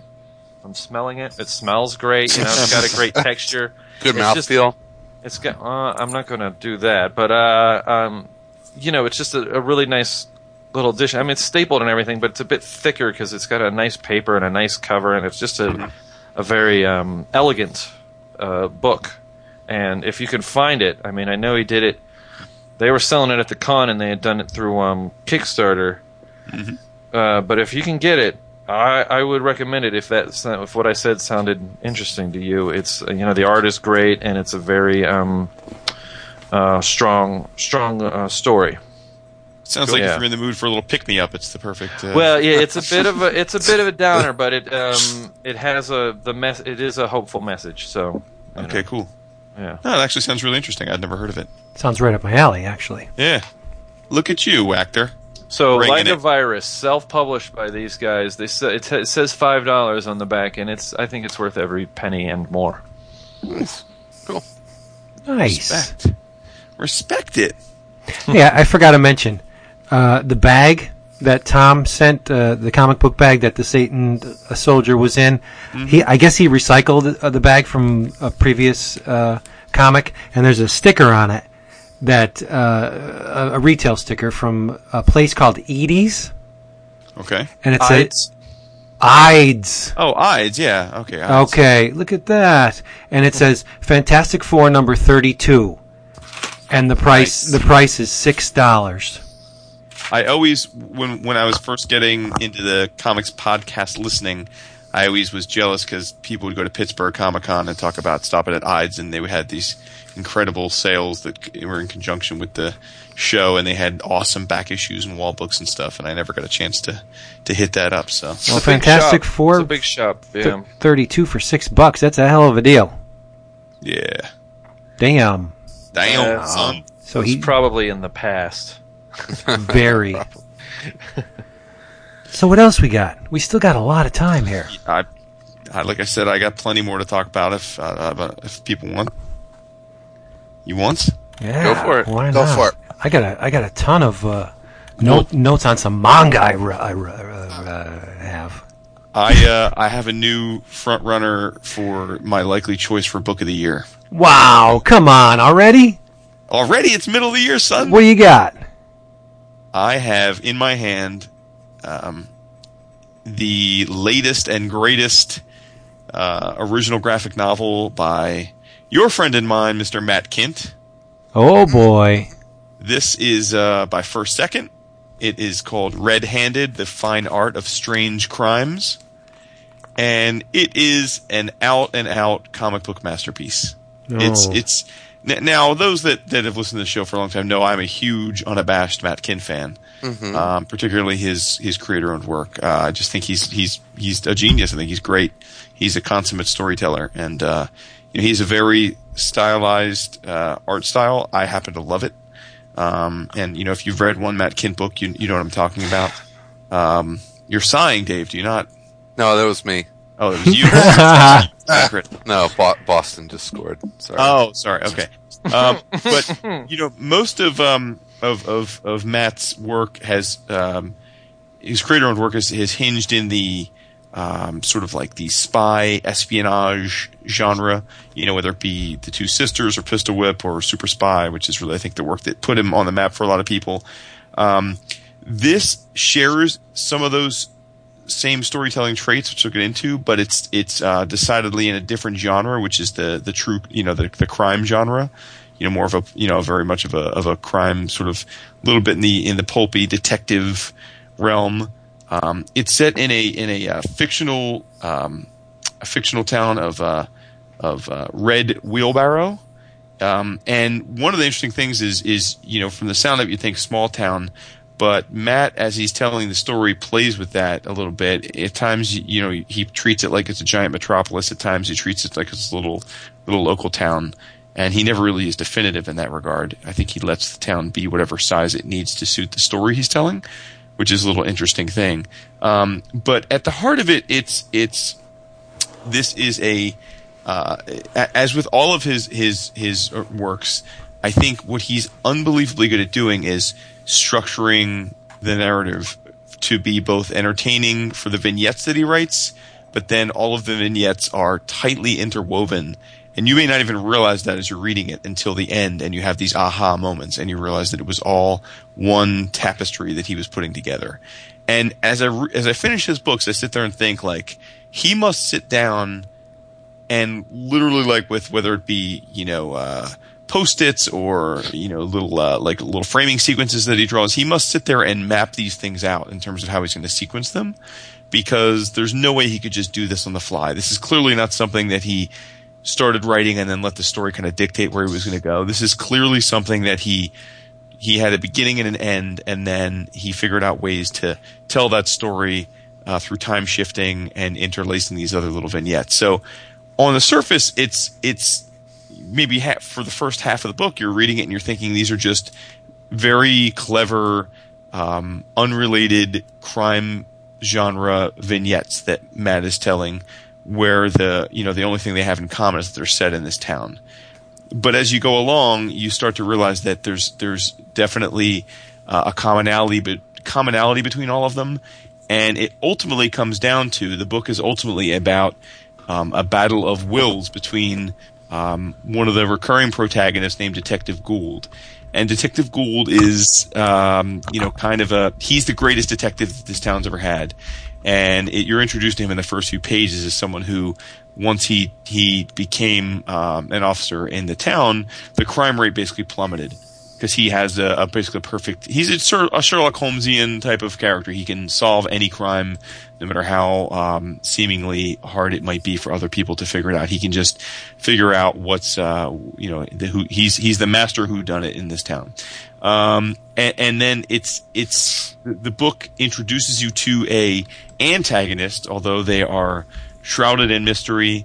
You only see them through pages that Matt does, where it's basically black black word, they're all black pages with just white word balloons, and you're hearing their conversations with Detective Gould and their inner monologue, but you're not introduced to who they are until near the end when you get that aha moment. And it's just masterful. I mean, I after I finished reading it, I thought, this is in line with like Memento or Usual Suspects, where it's just wildly entertaining, and then at the end you realize it's a whole nother thing. And Kindt is just an expert at this kind of storytelling. He's just so good at structure and pacing. And the book hints to the fine art of strange crimes. I mean, the vignettes are just wild. I mean, there's a woman who steals chairs, and she quits her job as a waitress, and she rips up one of the vinyl covered chairs you might find in an old school diner. She rips it up and walks out with it. The boss is like, "I'm taking that chair out of your paycheck," but then she goes home and you realize that she has this history that stems from her childhood of taking a chair with her whenever she's kind of leaving something, whether it be a lover or a job or school. And then it's almost like an addiction, and she can't help but continue to do it until she steals a chair that she really shouldn't have stolen. Let's put it that way. There's a person who, he's an art thief, and he steals priceless works of art, and then he cuts them up into little squares and frames the squares, and he sells the squares of these original priceless art to other art collectors. Oh, that's awesome. Yeah, it's awesome. And because he's transforming the works, he goes for years without being caught until Detective Gould gets a hold of him. And there's just lots of little quirky crimes that you wonder, like, where did Kindt come up with these, But then lo and behold, maybe some of these crimes are being driven by someone else, the person behind the scenes, the Moriarty, if you will, that's kind of pushing these people's buttons and pushing them in directions they otherwise might not have gone, or getting them to cross lines they might not have otherwise crossed. And the person that's doing this has a very particular reason that they're motivated to push these buttons. And it is in many ways directed to Detective Gould, and you begin to wonder, what does this person have against Detective Gould, and what's driving their motivation here? And it all comes to a head in the end in a way that literally shocked me. I thought I knew where he was going with it, and then at the end I'm like, damn! I did not see that coming. So just yet again, to my mind, Kindt is a master, and he's pulled it off again. I mean, this is anyone that's a fan of his prior works, or is a fan of Mind Management that he's doing now at Dark Horse, or is just a fan of crime comics. I mean, this is a must own. It simply is that good. It's a must own. You have to go out and own this. Hopefully people are aware of this book. I don't feel like it's gotten a lot of press. I think it was out in bookstores before it was out in comic book stores. But you gotta own this. It's $26.99 cover price, so figure somewhere in the mid-teens for a price that you'd pay through Amazon or in stock trades, or if you get a discount at your local store. But you have to own this if you're a fan of either Kindt or crime comics. It's awesome. It does sound it. It's awesome, dude. It's awesome. And Vince, you're probably of all of us on the call, you're the one I'd be a little most concerned about whether you like it, because you've not necessarily been a fan of crime comics in the past. But no, but I do like his style. Yeah, his artistic style is great, and like I said, I mean, the thing about this is it's quirky, and if you can appreciate the Memento or the Usual Suspects, the idea of there being this enveloping story and conspiracy that ties all these other seemingly unrelated things together. It's just great. I have to, I already sent him an email saying, dude, you killed it again, but it's just fantastic work. It really is. The cut up technique in particular speaks It's so to me. cool, dude. Yeah, it's really, so hook it up, people. Do yourself a favor. Sounds good. Yeah, it's real good. Really, really good. Nice. What else we got? It's somewhat comic related. I'm a little surprised that I like this show as much as I do, mostly because of the Easter eggs. But they're doing repeats now because obviously it's the summer, and I don't know if it's been renewed for second season because I never follow these things. But Arrow, the TV show, Ooh. Wow. No, seriously, it's I've heard good stuff. It's on the CW. There's no boxing glove arrows. Everybody he hits with an arrow is pretty much dead. There are a few things that are borrowed or they pay homage to. Ollie's bodyguard, his last name is Diggle. It looks like some of it follows year one with the time spent on the island. On the TV show, one of the people who trained him, who taught him to stop being the spoiled rich brat and actually have to strap on because he's got to survive. Dude's name is Slade Wilson. And he's got the Deathstroke mask and everything. And there was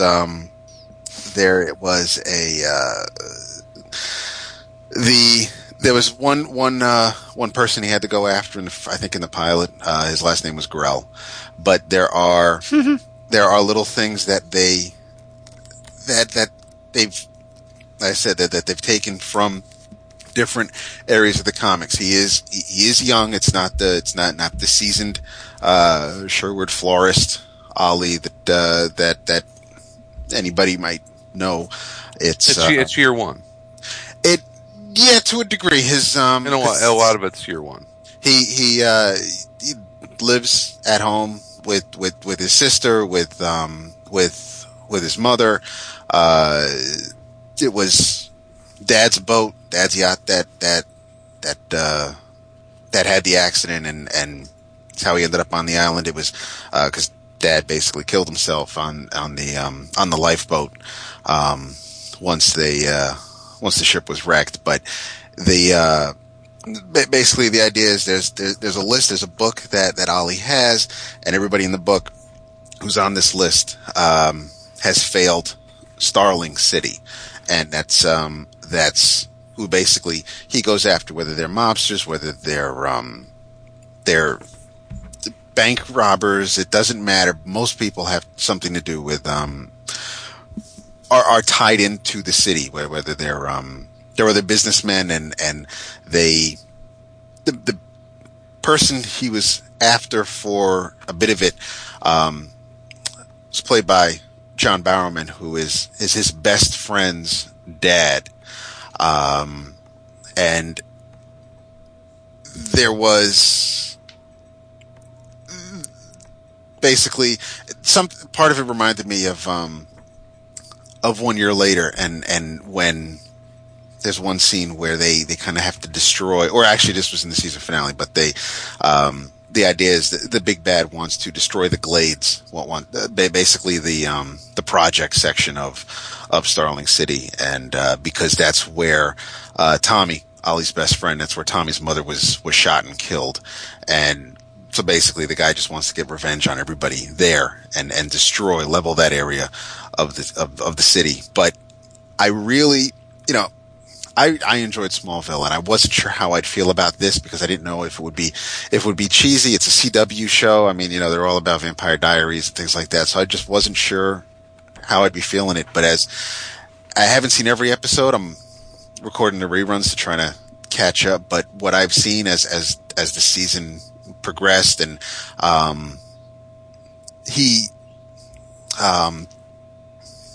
Stephen Amell, who plays Ollie, he's kind of loosened up in the role a little bit. He kind of had quite a stick up his butt early on, but he's kind of, I guess, mellowed out or just was more comfortable. But he's not as dark and brooding as Batman, and it's not as it's not Monster of the Week like Smallville was. There really aren't too many punches pulled on the show. There are some pretty heavy. There's some subject matter that I'm a little surprised that they kind of go into, as far as like drug use and people actually having to everybody's actions have consequences, things like that. But I really was surprised by how much I'm enjoying it, and if basically if it's on, I would say you don't really have to run and reach for the remote to change the channel. Now, is this supposed to be? I mean, I didn't watch Smallville, but is this the Arrow that was guested in? No. No, is completely different. It's not the Green Arrow from there. There is a Dinah Lance. Maybe they'll do something with her as far as, and it was actually, she and Ollie were an item, and Ollie actually took her sister, so his girlfriend's sister, on the boat, and so basically they were fooling around behind her back, and she died out at sea, and so for 5 years while Ollie was gone, and once Dinah or Laurel realized that Ollie and her sister were together, she basically prayed that he was dead, and so there was some tension between the two of them when Ollie returned, and things have changed as the season went on, but there are things that they could kind of play into as far as next season, but it's pretty much, I know that there is there's a digital only comic of Arrow based on the TV show. I don't think it has anything to do with aside from the island, and I guess that maybe the Green Arrow in the New 52 is youngish. It has nothing to do with the comic. So kind of like Smallville, they really aren't. They're not following anything that the comic has done. They're taking like Walking Dead. They're just going down their own path and doing. Although, well, Jason will probably think that this is good, but it's. I really am enjoying it. Nice. Are there since he's not powered, like, is this a show where you're not getting any superpowers? They're all just basically like trained killer type of things, or are there characters with actual superpowers? No, that, as far as I can tell, there isn't. Everybody's either the people he goes up against know how to fight or know martial arts. There are he was on the island he was on, there was an army being trained. Basically, they and their goal was to kind of hold China hostage as flights were going to land into China. They were going to kind of blow them out of the air and destroy China's economy. But there was an army there, and there were people who I guess that's where Ollie kind of got his training. But as far as Brick or a Sonic, a Canary Cry, nothing like that has appeared yet. Okay. Mayhap I will check this out on your recommendation. I would have otherwise not given it much thought. Interesting. Yay. What do you think, Vince? You going to try it? I'm glad when my friends find shows they like. Wow. Yeah. Hilarious. Yeah. Nah, I didn't have any time for Smallville. I doubt I'll have time for this. Your kids are probably all over the CW. No. They hate it. Yeah, And so if you hated Smallville and thought it was terrible, probably not for you.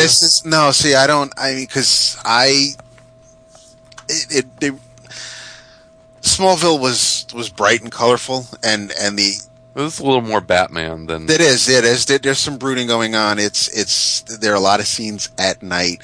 The streets tend to be wet, but it is not a as far as the level of the dialogue. As far as the level of the dialogue, and it's not as hokey as Smallville. It's a little bit more mature. I'm still skipping it. I'm here for you. It happens. Well, it had to offset. I need to kind of do things that I do enjoy because otherwise I end up reading things like Daredevil End of Days and I just get all. Oh, you're not going to let that one go for a while, are you? No, I'm not. I'm still. Maybe I should, but it really does bug me a bit. Which one is that? Is that the That was the Bendis Mac. Beautiful art by Klaus and Sienkiewicz, but it's basically Daredevil the End. It's Bendis saying goodbye to the character. Using a character we haven't seen since Mac's story. So yeah, that was it just wasn't good. I'm sorry. Me too, bro. Yeah.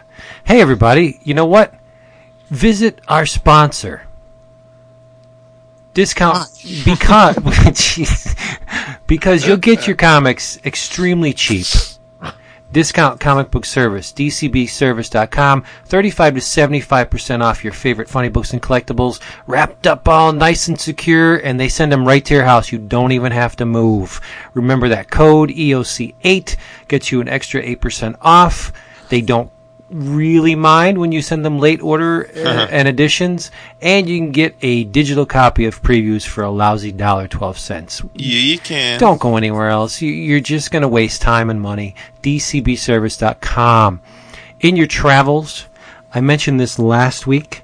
It is a absolutely fantastic anthology, edited and published by Josh Burgraff. It's called Future Shock number 4, an insanely talented assemblage of creators, not the least of which is the cover artist and interior artist, Jordan Speer, who I was lucky enough to corral for a short interview on his process in creating the beautiful cover images and his 6-page story, and you're going to hear that right now. Look at you. Yeah, I took it upon myself. This guy's all really grown up. I love this guy's work. I think he's really got something here, and he allowed me to pick his brain for a little while. So you listen to that now, and in the meantime, you can get this anthology from JT Yost's Birdcage Bottom Books. It's a publisher and distro site. So he publishes his own stuff, and you can get this, the Future Shock, there too. He has all 4 issues. The URL is Birdcage Bottom Books. That's all one word, .com. Go there, and you'll be amazed. They got preview images up. Just look at the cover art for Future Shock number 4, and tell me it doesn't spin your damn head around. And I had to talk to this guy. So that's my In Your Travels. Listen now. We'll come right back. One of the primary functions of cover art is to attract attention, to somehow compel the viewer to further investigate that which it encloses, a book, a periodical, an album cover, anything. The first gap that has to be bridged is to attract someone's attention and get them over to actually physically pick up whatever they're looking at, or if you're on a website, to actually click on something, you need to attract the viewer, right? And the gentleman I have with me right now did that extremely well. Blew me away, actually. He is the artist and designer for a anthology called Future Shock. Now, this is available on the Birdcage Bottoms book site, and I'll give you that URL in a little while. He did the front cover, the back cover, inside front, inside back, and he has a 6-page story inside the anthology. His name is Jordan Speer. That's you. How you doing? Good. I'm glad you're here. I got to say, you pretty much have done the impossible. It's kind of hard, difficult to spin my head around. I mean, I'm knee deep in art 24 hours a day. Let's be honest, there's a lot of Duke out there, and very rarely does something come along that just takes the wind out of you, and yours did that. The cover you did is just incredible. And I was talking to JT via email, and I said, you got to hook me up with this guy because I have to pick his brain and find out how he did it. And so I'm hoping you'll be forthcoming with a little bit of the technique. Yeah. I use 3D programs. A few of them. One of them is Wings 3D. Then I use Cinema 4D. Wow. Yeah, and I don't really have any training in 3D art. That's always been something it's just been like a long process of, learning through just experimenting, and then of course like tutorials and all that for the more technical stuff. But wow, yeah, that's incredible.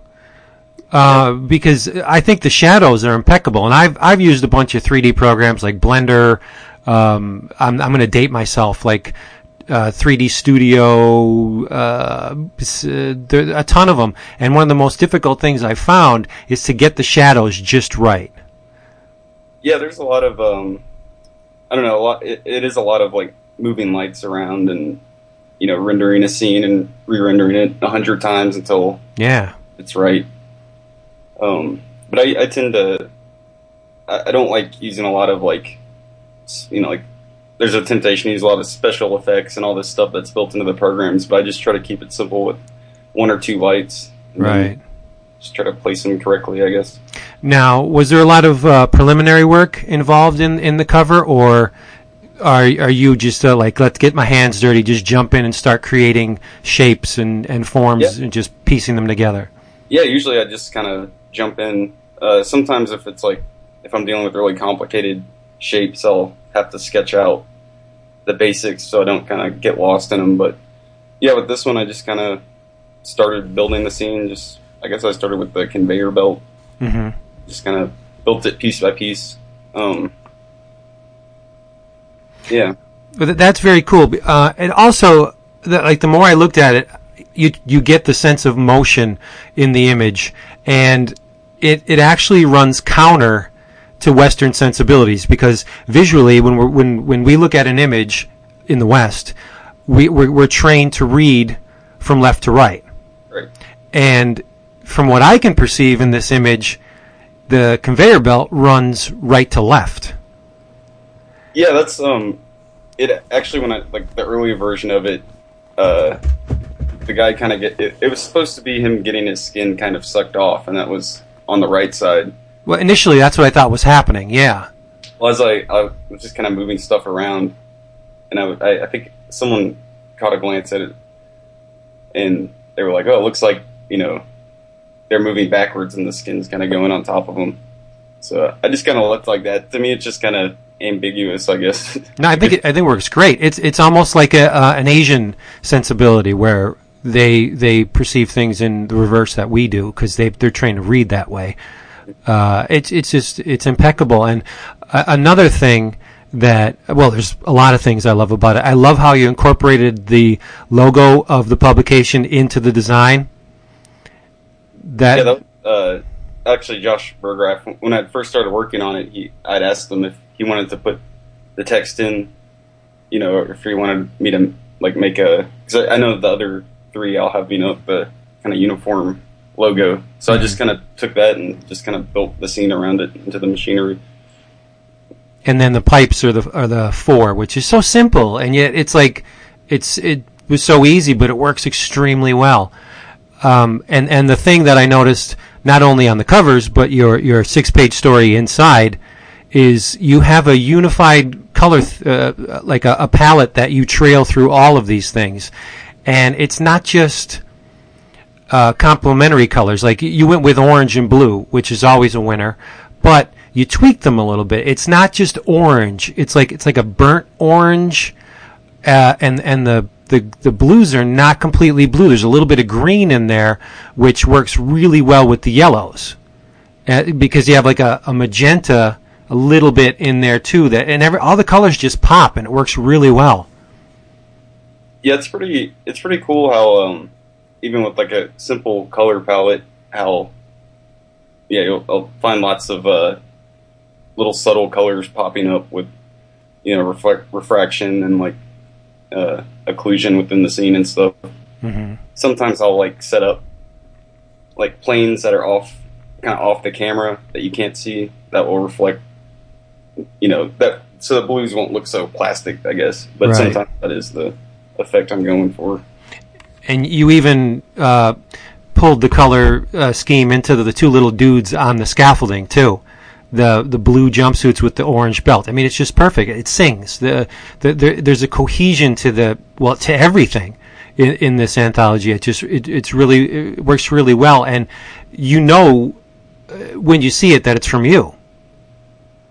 I mean, there's a personality, like a thumbprint to the work, without even having to actually go too much into the detail of the piece. Like, you see from looking at the cover and the inside front cover and the contents page, you can tell once you get to the story, like, hey, wait a minute, this is from the same guy who did the cover, because the palette is still there. Yeah, I think like my quote unquote style is just from being, I just limit myself a lot with, obviously with the colors, but I just try to kind of set a basic constraint for, like, the perspective. I always work in a fixed perspective. It just kind of helps me, work on a kind of track without, wanting to experiment too much and get lost or whatever. Right. Another very impressive thing is you didn't succumb to the cookie cutter very easily method where, the guys on the conveyor belt, they're not duplicates of each other. If they are, you manipulated them in like subtle ways where it's not the same guy over and over. Yeah, and that's a huge, it's an awesome thing about working digitally, but also, their temptation is always there to kind of take a shortcut. But yeah, just being able to, I really like duplicating something and, messing it up a little bit or remaking it, kind of deforming it. Like, it's just really fun for me. Yeah, it's outstanding. It is a shock. It's great stuff. And I'm noticing a hint of noise, a little bit of grain. Was this image post-processed in, like, say, Photoshop? Yeah. Well, I really don't do much to them in Photoshop. When the image is finished, I render at a really low DPI, and then I have this really crappy home printer that I love, and I just print it out, like 72 DPI, and then I scanned it back in at 300 DPI. So that's so smart. Yeah, it's green. I don't know. It just kind of places it and sets it. It doesn't look so I don't know, just right out of the oven, I guess is the term. Yeah, because you run the risk of having the image too shiny, too pristine, and wow, that is really sharp. I would have never have thought to do that. That just came from when I first started messing with 3D. I would print them every once in a while to like see, I want to maybe I should like try to sell prints or something, and like I would print them and then scan them back in, and I just loved the what it did to them, I guess. Yeah, it again with the cohesion, it unifies everything. Everything has the same texture on it, and it just pulls it all together. It's wonderful. So where did this all start? Like, how did you get it into art? Well, I've been drawing and been into like comic books since I was a kid. Just always been drawing something. And I got to college. I went to Western Kentucky University for about 4 years, and I was in the art program up there. And at this time, I was like, I've always done, as long as there's been a family computer, which I guess we got our computer when I was like 13 or 14, and I would mess around with like freeware programs and stuff. And so I was always doing it, on the side, even through school. And I was up there for painting, and I don't know, I just kind of got frustrated with painting, and I was very unmotivated. And then I just kind of slowly found myself getting back into 3D. I've just been working at it. So, I mean, what kind of comics were you into as a kid? And then the same question for like now. Well, when I was like 7 or 8, a neighbor was having a yard sale, and he sold me like 3 boxes of like late 70s, early 80s Marvel comics for like $2 or something. So pretty much for like 5 years, it was everything that was in those boxes. Nice. A lot of like Marvel Age and stuff. So it's really weird. I read a lot of like Marvel Age, and I had all the Marvel universes in those boxes. So I read like less of the comic books and more like the little like, addendums and encyclopedia kind of stuff. Right. But I don't know. Actually, there was a long period where I didn't read any comics, and I really don't like Marvel, DC, superhero comics. Don't really interest me that much anymore. But I do. I don't know. I pick up heavy metal whenever I can find heavy metal. I'll buy a copy. Yeah, Eastman does good things with that. Yeah, and those are, I don't know. There's just so much great stuff in all those, like, it's like paper treasure chest. Yep. And there's a different approach to creating comics from the European standpoint. I mean, they seem to. Well, I'm going to get in trouble here with the listeners, but I don't really care. They seem to take a loftier approach. It's more than just a job to a lot of those guys. It's and you could tell in the work. I mean, there's an eloquence to it that it's not just work for hire. I mean, some of those guys, that's their life's work. There's much more like personal, like emotional investment. It would seem like personal investment. I don't know. Yeah, that definitely shines through in the work. Yeah, not to discount American comics because they are a hell of a lot of fun, but there's a lot of true classics that come out of Europe and Japan, and where comics are accepted a lot more than they are here. Yeah. That's amazing. And your story inside the support group. Where can I buy a box of tubes? Because they look really delicious. I don't know. There's probably some real world equivalent. I was assuming that they were cheese cubes.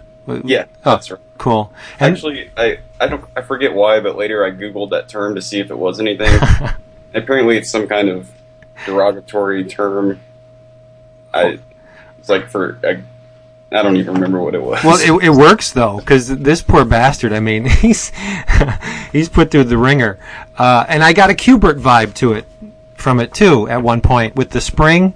Yeah. That's kind of like the isometric grid. I don't know. That's actually this was my first kind of foray. There's like a kind of universe I'm building that I kind of want to keep growing with this character and exploring. So this was kind of like a introduction, I guess, for me to kind of like start messing around with the world. It's all really simple, like kind of walking around this weird, like ethereal kind of Kubert-y game space. Yeah.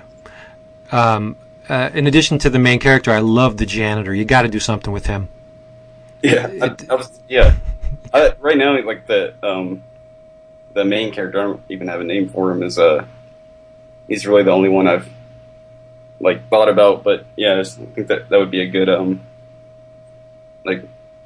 I don't know, a duo of some sort later on. Yeah.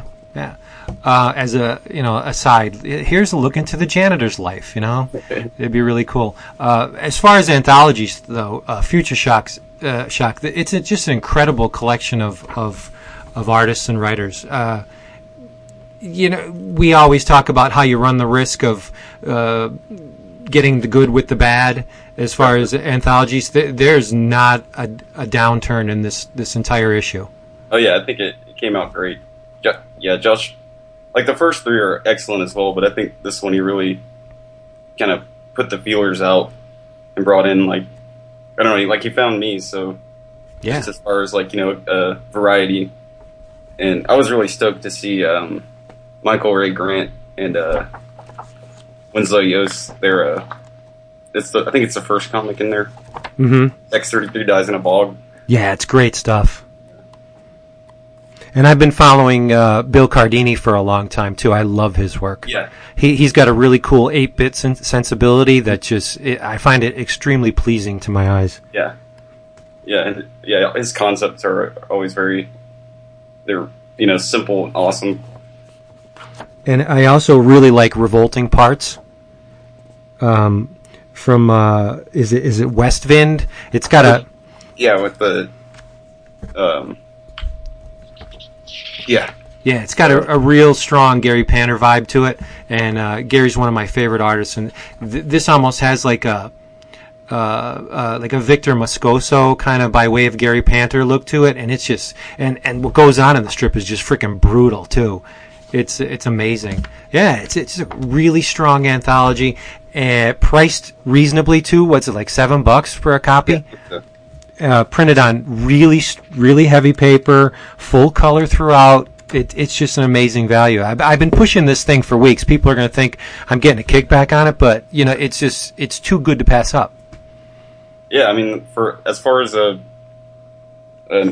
any comics anthology, it's like 40 pages of just awesomeness, in my opinion. Yeah, 40 pages of strength. It's just great stuff. We have an annual, kind of like comic book equivalent of the Oscars. We call it the 11 o'clock Oscars, and we'll pick our favorite things from the year, and we do a special episode, and it's going to be tough to top this for favorite anthology for me. I don't see anything eclipsing this anytime soon.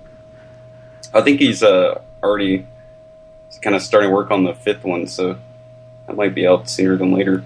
Ah, nice. I'll try to get in that. That'd be awesome.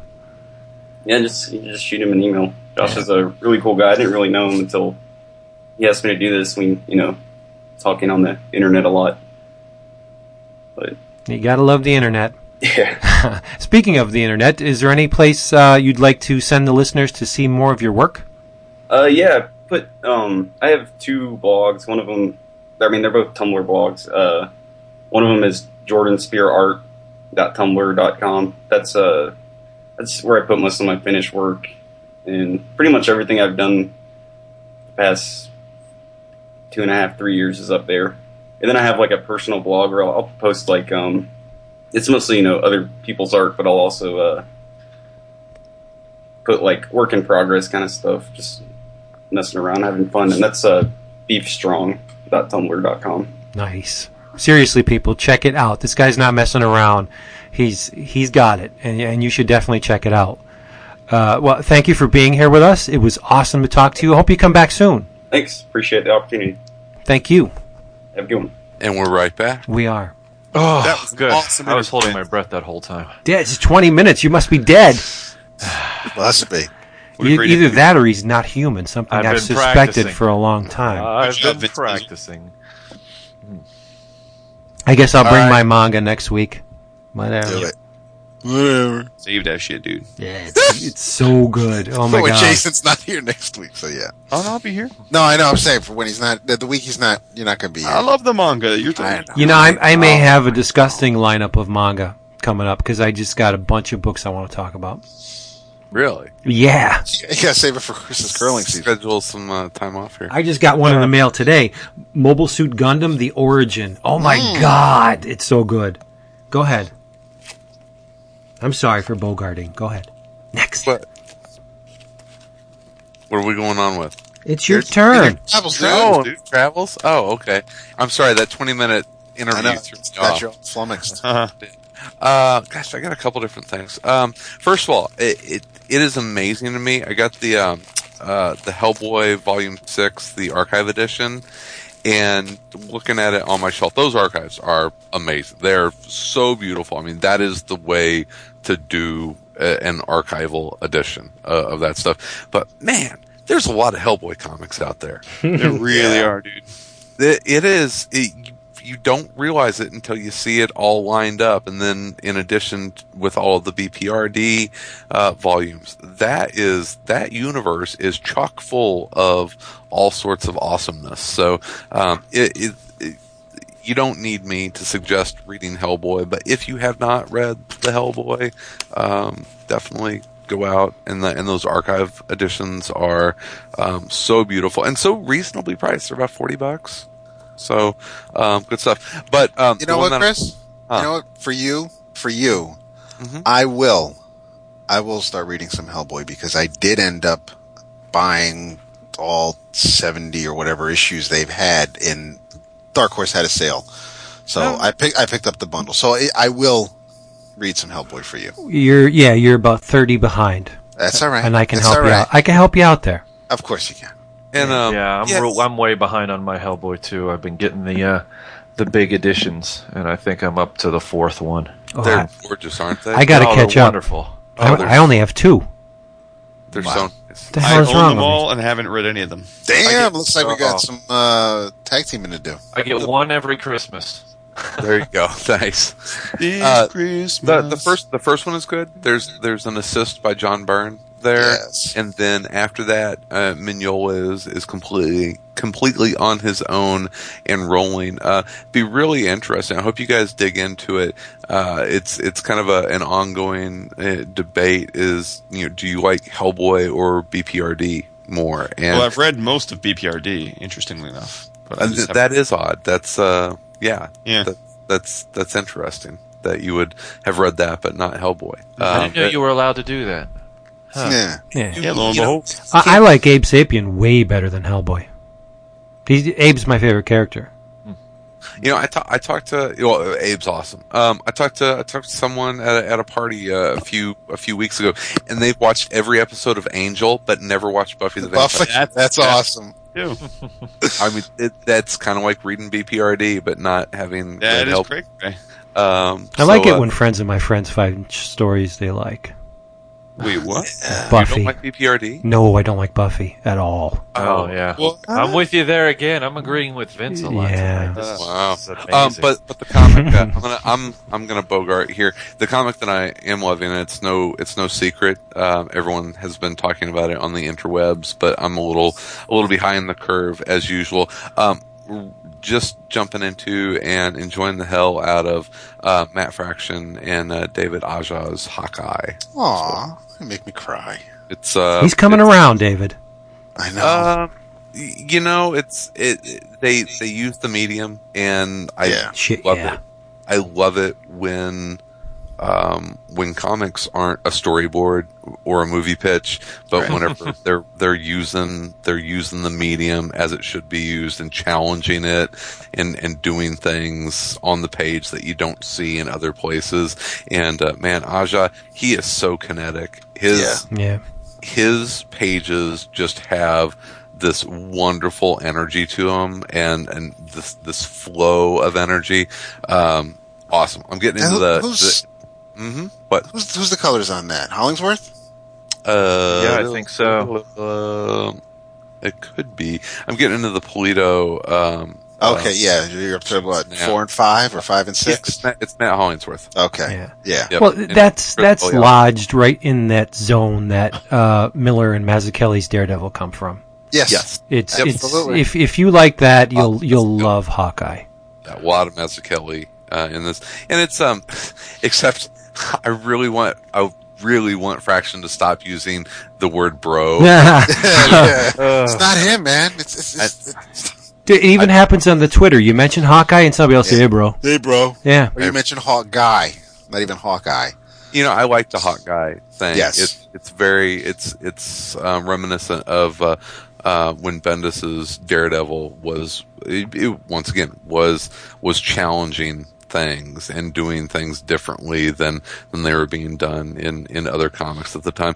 And the first couple years of Bendis's Daredevil were fantastic. It was good to see Lawyer Matt and not always Daredevil. So I like the hot guy and how he's kind of a jerk. It sets it up in the first issue. You forget he's a carny. Yep. He's raised in a circus, raised by carnies. He shouldn't be Iron Fist. He shouldn't be a businessman or incredibly well mannered. He was a carny and a thief, and it's okay to embrace that. He's a good guy, but he's from a dubious background, and I think embracing that is pretty cool. I haven't liked the character this much since West Coast Avengers. Yep, that's what I said. Yeah, it really does kind of remind you that if you have a favorite character that's either dead or in a bad place, it all comes around. I mentioned Iron Fist. That character was nowhere to be found for a really long time, and it was this creative team along with Brubaker that brought him back and probably made some of the best Iron Fist stories of all time. And Hawkeye was off the map for a while, and if you're a Hawkeye fan, Josh Flanagan, I'm looking at you. You have to be really happy right now.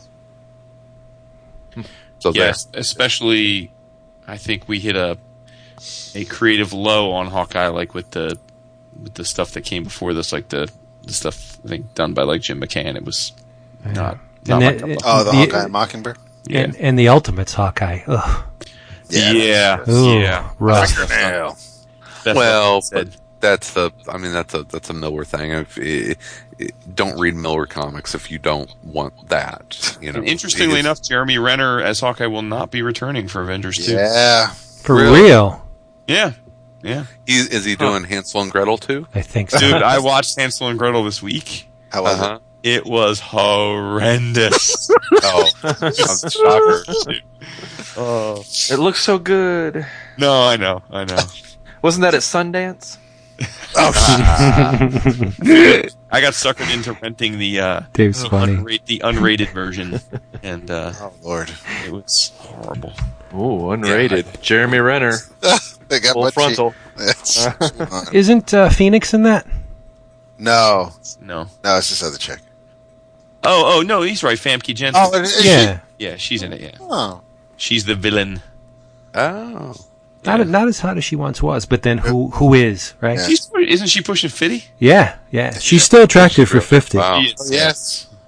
That's actually one of the things I always had an issue with the X-Men movies is that it wasn't even so much that like they cast older people, it's like they cast like totally different aged people. Like they had Famke who was in her late 30s playing Phoenix. You had like Marsden who was in his early 30s, and you had people that actually were kids like Anna Paquin. It was just it made no sense. But That's rough. yeah. I'd enter that danger room. Sure. Yeah, you would. Yeah. Well, Andrew Shaw asked me to be on his Comics Nights podcast and threw a few things out that The hell. I'd be interested in reading. So I'll be talking about this a little bit next week and on his podcast as well. But go ahead, and I know a few people have, and this was the other thing. I was jealous of my friends who were rereading this, or reading it for the first time. But I'm going to recommend the first volume of the Grendel Omnibus. What's that? That You like Grendel? is over 500 pages of Hunter Rose stories, starting with Devil by the Deed, and then 2 anthologies, Black, White, and Red, and Red, Black, and White, and then ending with Behold the Devil, the 8-issue series that came out a couple of years ago. So it's all the Hunter Rose stuff. But I know that Not all the Hunter Rose stuff. Well, no, it doesn't have the old primer stuff. Those 3 issues. That, What about the Batman stuff? It does not have the 2. Well, no. Actually, no. There was just one Hunter Rose and Batman story, and then the second one was Prime. Yeah. But so excluding that, Vince. But does Volume 2 have that? Will there be? Volume 2 picks up from Christine Spar. Volume 2 collects the Komiko stuff, beginning of the Komiko stuff. Ah, interesting. So just Cool. Just volume 1 is just Hunter, and then the next couple of volumes are the rest of the 60 issues. But yeah, like I said, I mean, you can, the omnibus is out. It's like, I don't know, $22 or something retailer. It's also on Dark Horse Digital for like $15 or so. But, I've been having fun revisiting and rereading and it's interesting to find out, to remind myself or realize that, how unusual this book is compared to other things that I enjoy and why I like this and things like that. So I'll get into it later, but I definitely, for the few of you who haven't purchased the omnibus, or if you're like, our pal, Steve Real Chambers, who lost his copy, go out and get it. Nice. Got to keep those things on a leash. I think that there might be something to that Grendel character. Might be. Might be. I'm anxious to hearing what David thinks of the character. Yeah. Be curious what you think now that you've been finally dipped into it, David. Right? Everyone knows the best Grendel has breasts. Like, I got annoy. You were just know waiting this. for that, weren't you? So, in your travels, pick up a comic by Boom Studios. I ordered this just basically on the strength of the solicit, and I'm thrilled that I did. Talking about 6 Gun Gorilla. Oh, yeah. first issue just came out. It is one of the things that sold me on it was an awesome cover by Mr. Ramon Perez, and the cover is a silverback gorilla holding 2 6-guns, and he's got like a cowboy getup. It's just love that. It's an awesome image. But this is written by Simon Spurrier and illustrated by Mr. Jeff Stokely. And the first issue delivered and then some. It's first of all, I did not know Jeff Stokely before this, so I was, you always have to be a little worried when you see like a cover by an established artist like Ramon Perez, and then the interiors aren't by him, and you wonder if it's like a bait and switch. But I will say that Stokely, I love his art. I love it. It is a very different style than Ramon's, but it's very it evoked to me like European cartoons. That's what it looks like, the style. Just very expressive facial features. Again, just almost like it's just shy of almost looking like animation cells, and I think the coloring and the finishes are a little bit more matted, such that it looks like it's it gets back into the comic book territory.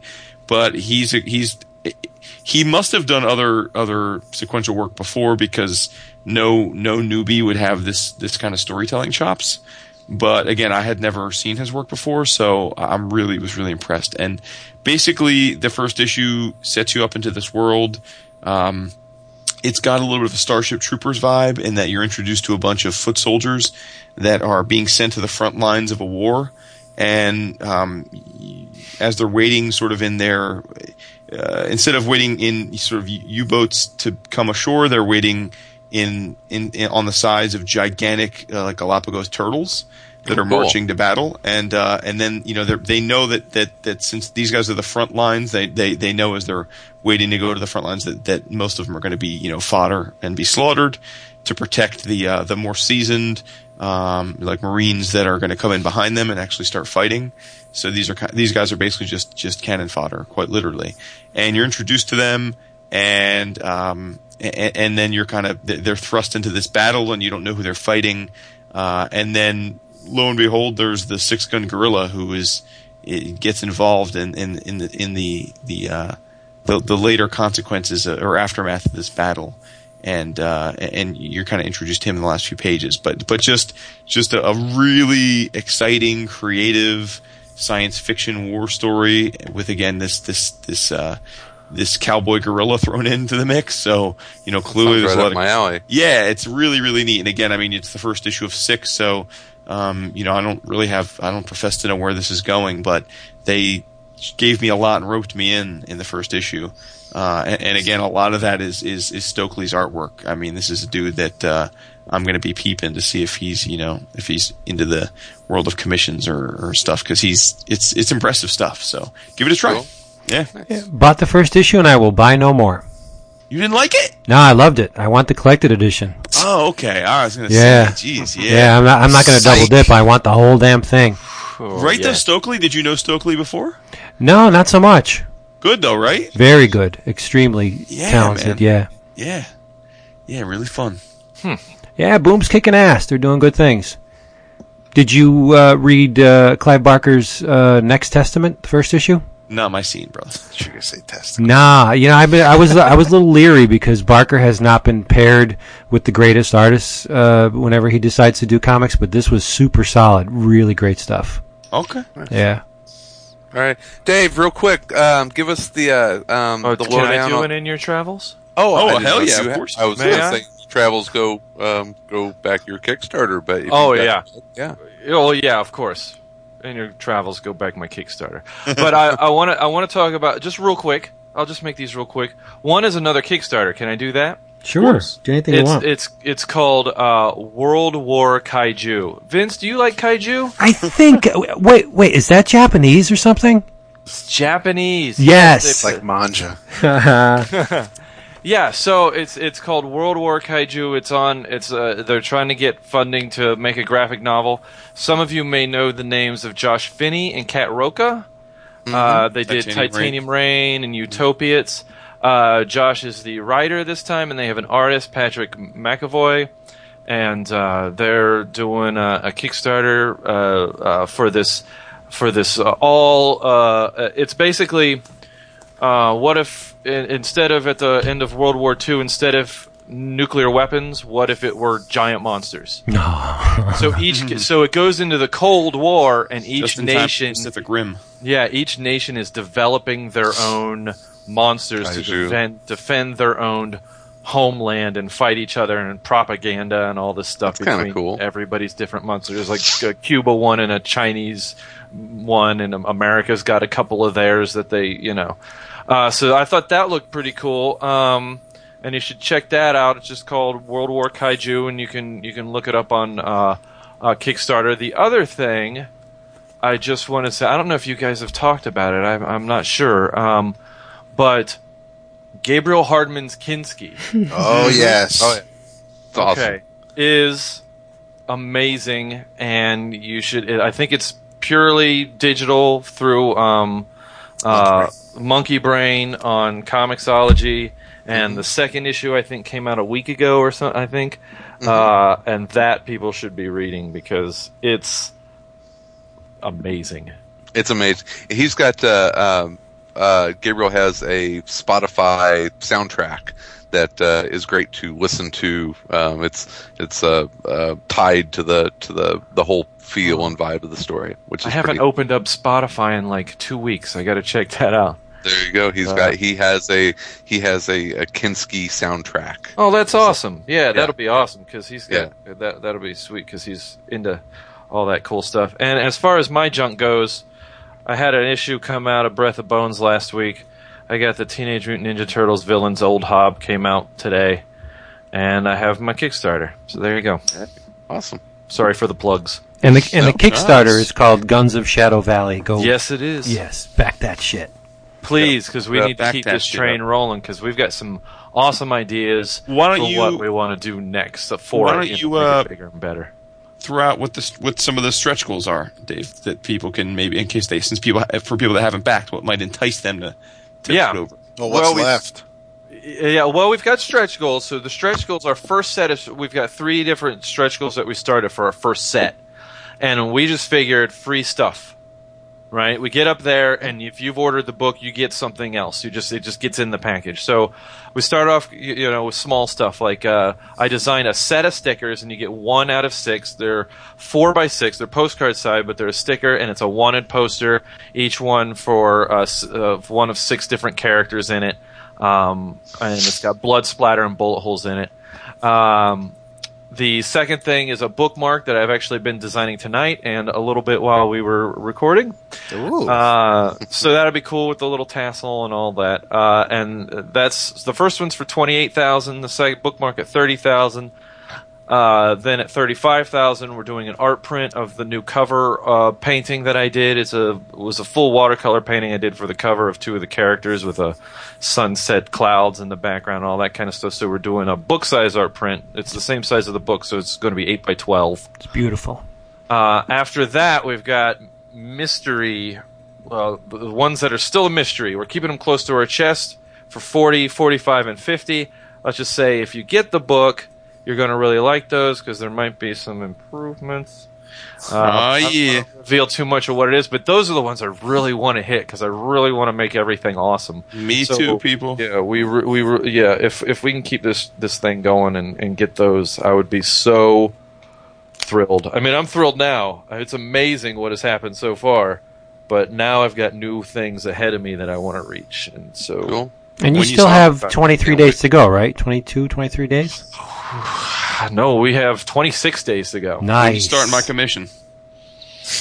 When am I starting it? I'm all done, but you're not getting it until you get the book too. So all right, fair enough. If we, now maybe if we get even more higher on the things, that might change that aspect of it. But we'd have to get pretty high for that because shipping costs an arm and a leg. So nice. But thank you for letting me. Yay! Blackhawks win. Sorry. Oh boy! Shit. Mine's always on the comics. Oh, that was huge. He's always focused, singularly focused on what's happening. Like a laser beam. Hey, everybody. Thank you for being here. We got to thank Mr. Dave Wachter for spending some time with us. I got to thank Jordan Speer for lending me a couple minutes of his time. And as usual, we'll be back next week. Same stinking time, same stinking channel. And we hope you'll join us.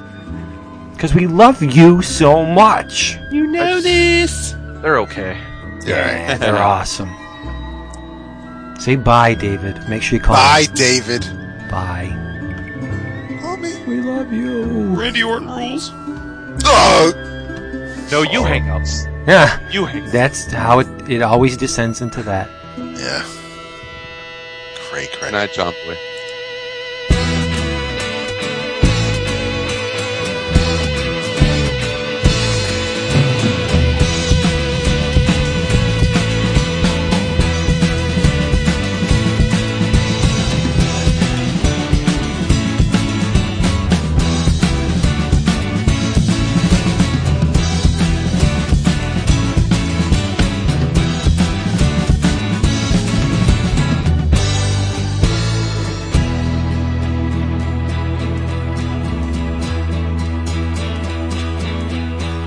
Once I was Piper, did swimming in the clouds. Got the load on like in limbo, did swimming in the clouds.